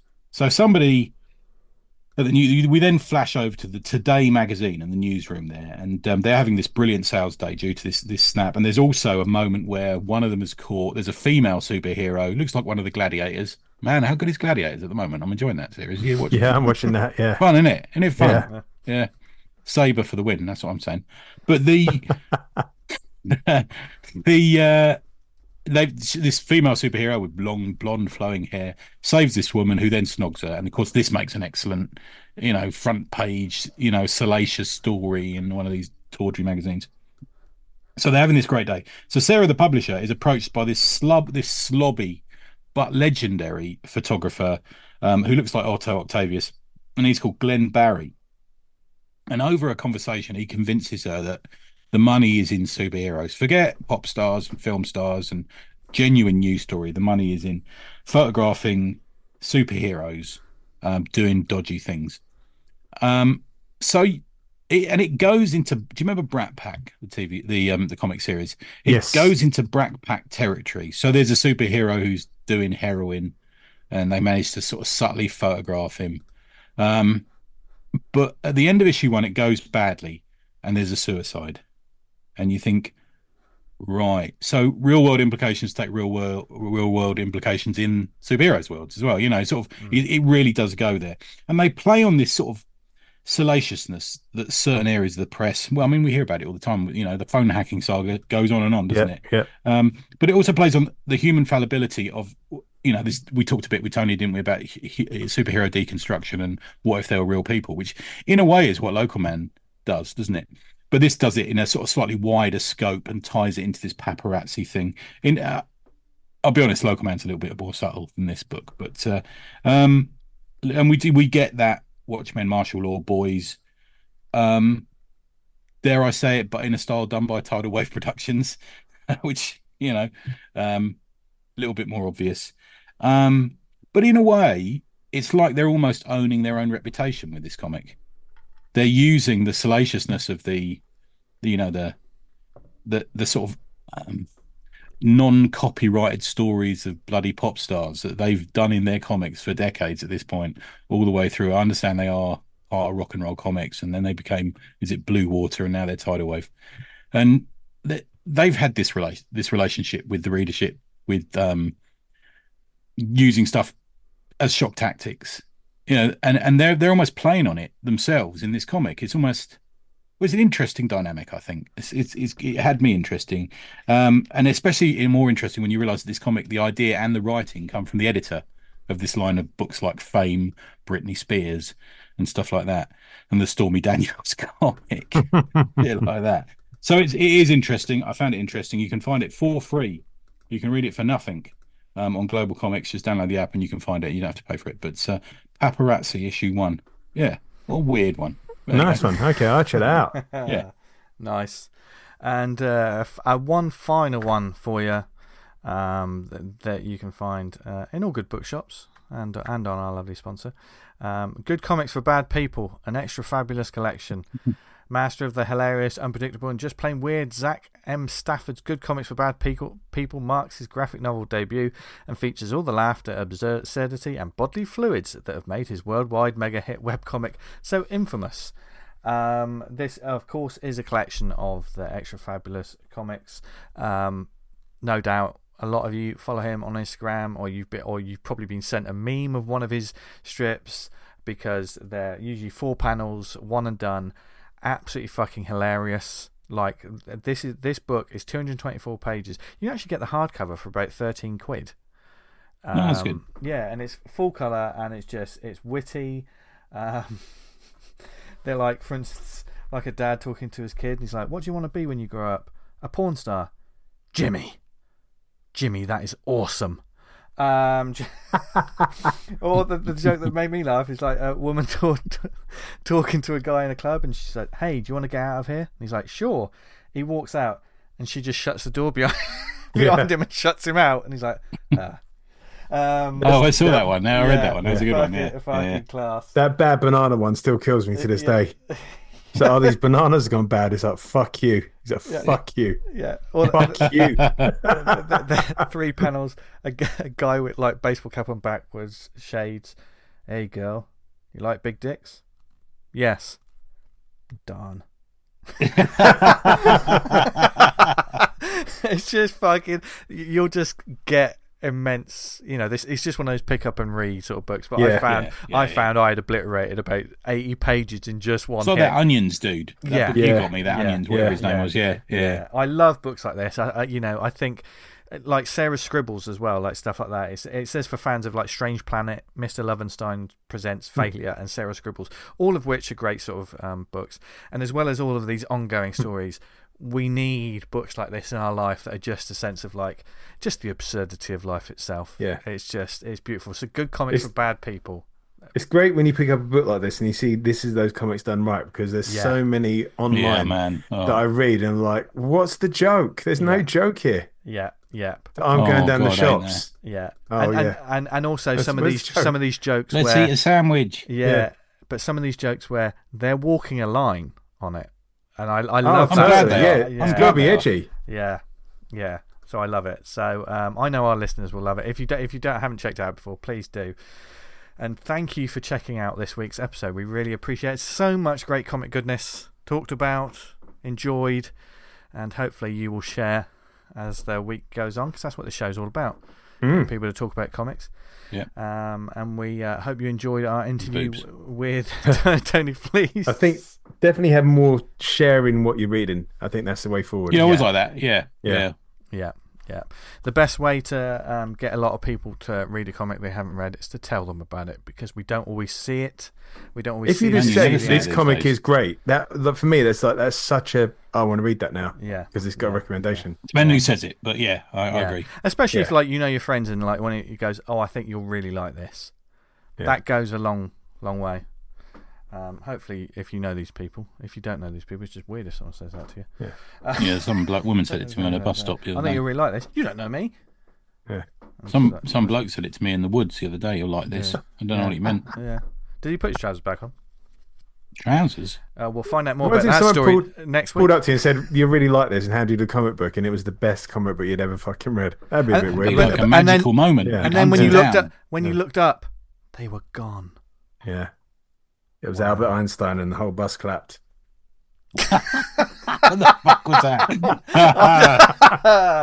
Oh dear! If you want to find out more about the mysterious nonsense that we talk about on this mysterious butcher. Yes, it's usually that's the ending to a story when someone's telling like a farcical story. But then I did this, and then I slept with 2 girls at the same time. Blah blah blah blah. And then someone adds, and then that boy, the name of that boy was Albert Einstein, and the whole bus clapped. I've never heard that before.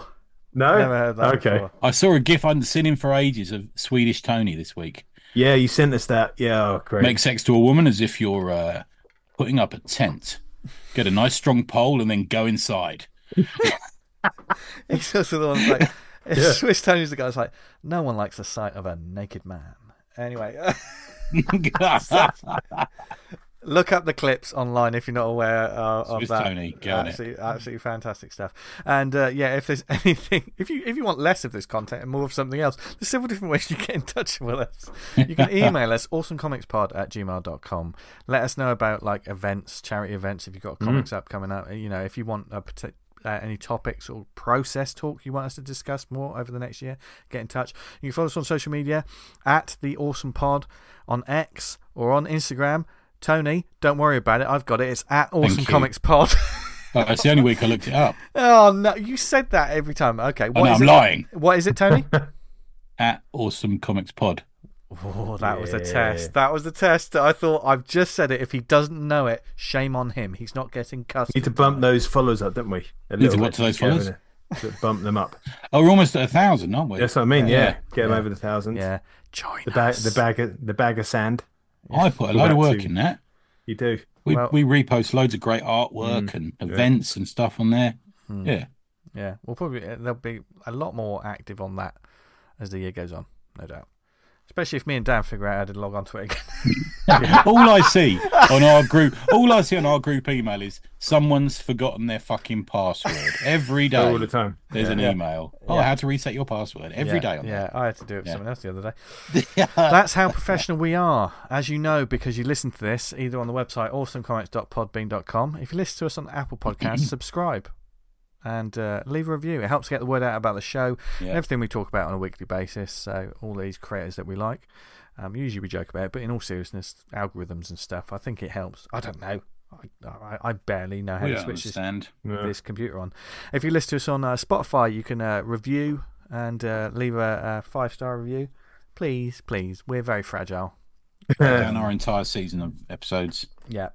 And if you follow us, if you listen to us on any other networks like Amazon, Stitcher, Podnose, Podknife, what other networks are we on, Tony? We're all on the Pod Network. The one when Dan sends you a text that says, "I'm sending you this. Please don't laugh." You know it's going to be dodgy as fuck. Yeah. Spoilers. I sent you one that said, "Do you want to see some grot?" You sent me that the other day. What did I say? I just referred with obs. Obs. Yeah. Right. And I usually then have to delete whatever content has been sent from my phone because I just don't want that in my eyes or in my soul. All right, Tory party. Grot. Speaking of grot, where can people find us online, etc., Tony? Neverondanything.com. Still doing the weekly best of faves and least faves. Thank you, mate. I got a couple of new followers this week. It's quite nice. And I'll be in central London with a little posse of people. I've got to speak to you about that, Dan, in a minute. Yeah. On Tuesday. So if you're anywhere near Gosh, Tuesday afternoon, I'll be in there. Nice. Well, like your thing, Tony, it's nice and punchy. It's not too long. It's just it does the job. Yeah, I rambled a bit at the start this week because I had a few different things to promote, but for other people, I had a few jars. Yeah, I only write when I'm drunk. We should do that. I should just write things when I'm drunk. Yeah. And speaking of that, like that London trip, Tony. I invited you, but it's too far for you. Yeah, I can't make it. So I'm going to say this. We're not going to divulge the details of this, but give them a kiss on the cheek, Tony, from me. Do it. If he's in the country. Do it. Start worrying. Oh, I can feel it in my water. Or maybe it's just the fact that I'm excited about where I can find Dan online. Dan. You can find me. We can read Vanguard at vanguardcomic.com. Speaking of Vanguards, I was in the Vanguard of leading a hate mob against Obi-Wan Kenobi comic on rightfully fucking no, Dan. The photo novel, you mean that one? Dan, yeah, that was not a fucking comic. No, whatever that was, I was like lynch mobs. It's always best to be leading them or in them as opposed that's to not the that's not the way. No, yes, Dan. No, that's what they said in 1939. So you can also find me on Instagram where I'm posting up the fan art feb one a day of small press and indie comic book characters. Nice one. I think I've got one coming this week, haven't I? You've got near the end of the month. You've got a Atomic Hercules coming up. Oh, bro, excellent, mate. Nice. And you can find me on social media at Jester Diablo. Thank you very much for listening to the show, folks. It was another great fun one. Another banger. And there's lots of cool stuff to look forward to in the coming weeks. So I would say get excited, but our lovely listeners, are so supportive and lovely. They're usually excited about the new episodes anyway. So every fucking Sunday is Christmas Eve for our listeners. Fucking hell, Dad. And if it's not, he'll send a fucking lynch Halloween. mob after. Halloween. He'll start a fucking lynch mob. Yeah. Give him uniforms. So special kind of marching. No, Jesus Christ! I need to wind this up before it becomes problematic. But in all seriousness, thank you for listening, everyone. We hope you have a brilliant week, no matter when or where you listen to this. You're reading some comics that you really, really enjoy, because that's what it's all about. This medium, whether you're making them or reading them, and if you really enjoy them and we haven't spoken about them, let us know so we can read them, because we're always on the hunt for new comics. So from the ACP HQ and Dan, Tony and myself, have a brilliant week. Read loads of comics, keep making loads of comics, and I think there's only one other thing they need to do, and what's that? Stay awesome. Stay awesome. Bye everyone. Bye. Bye.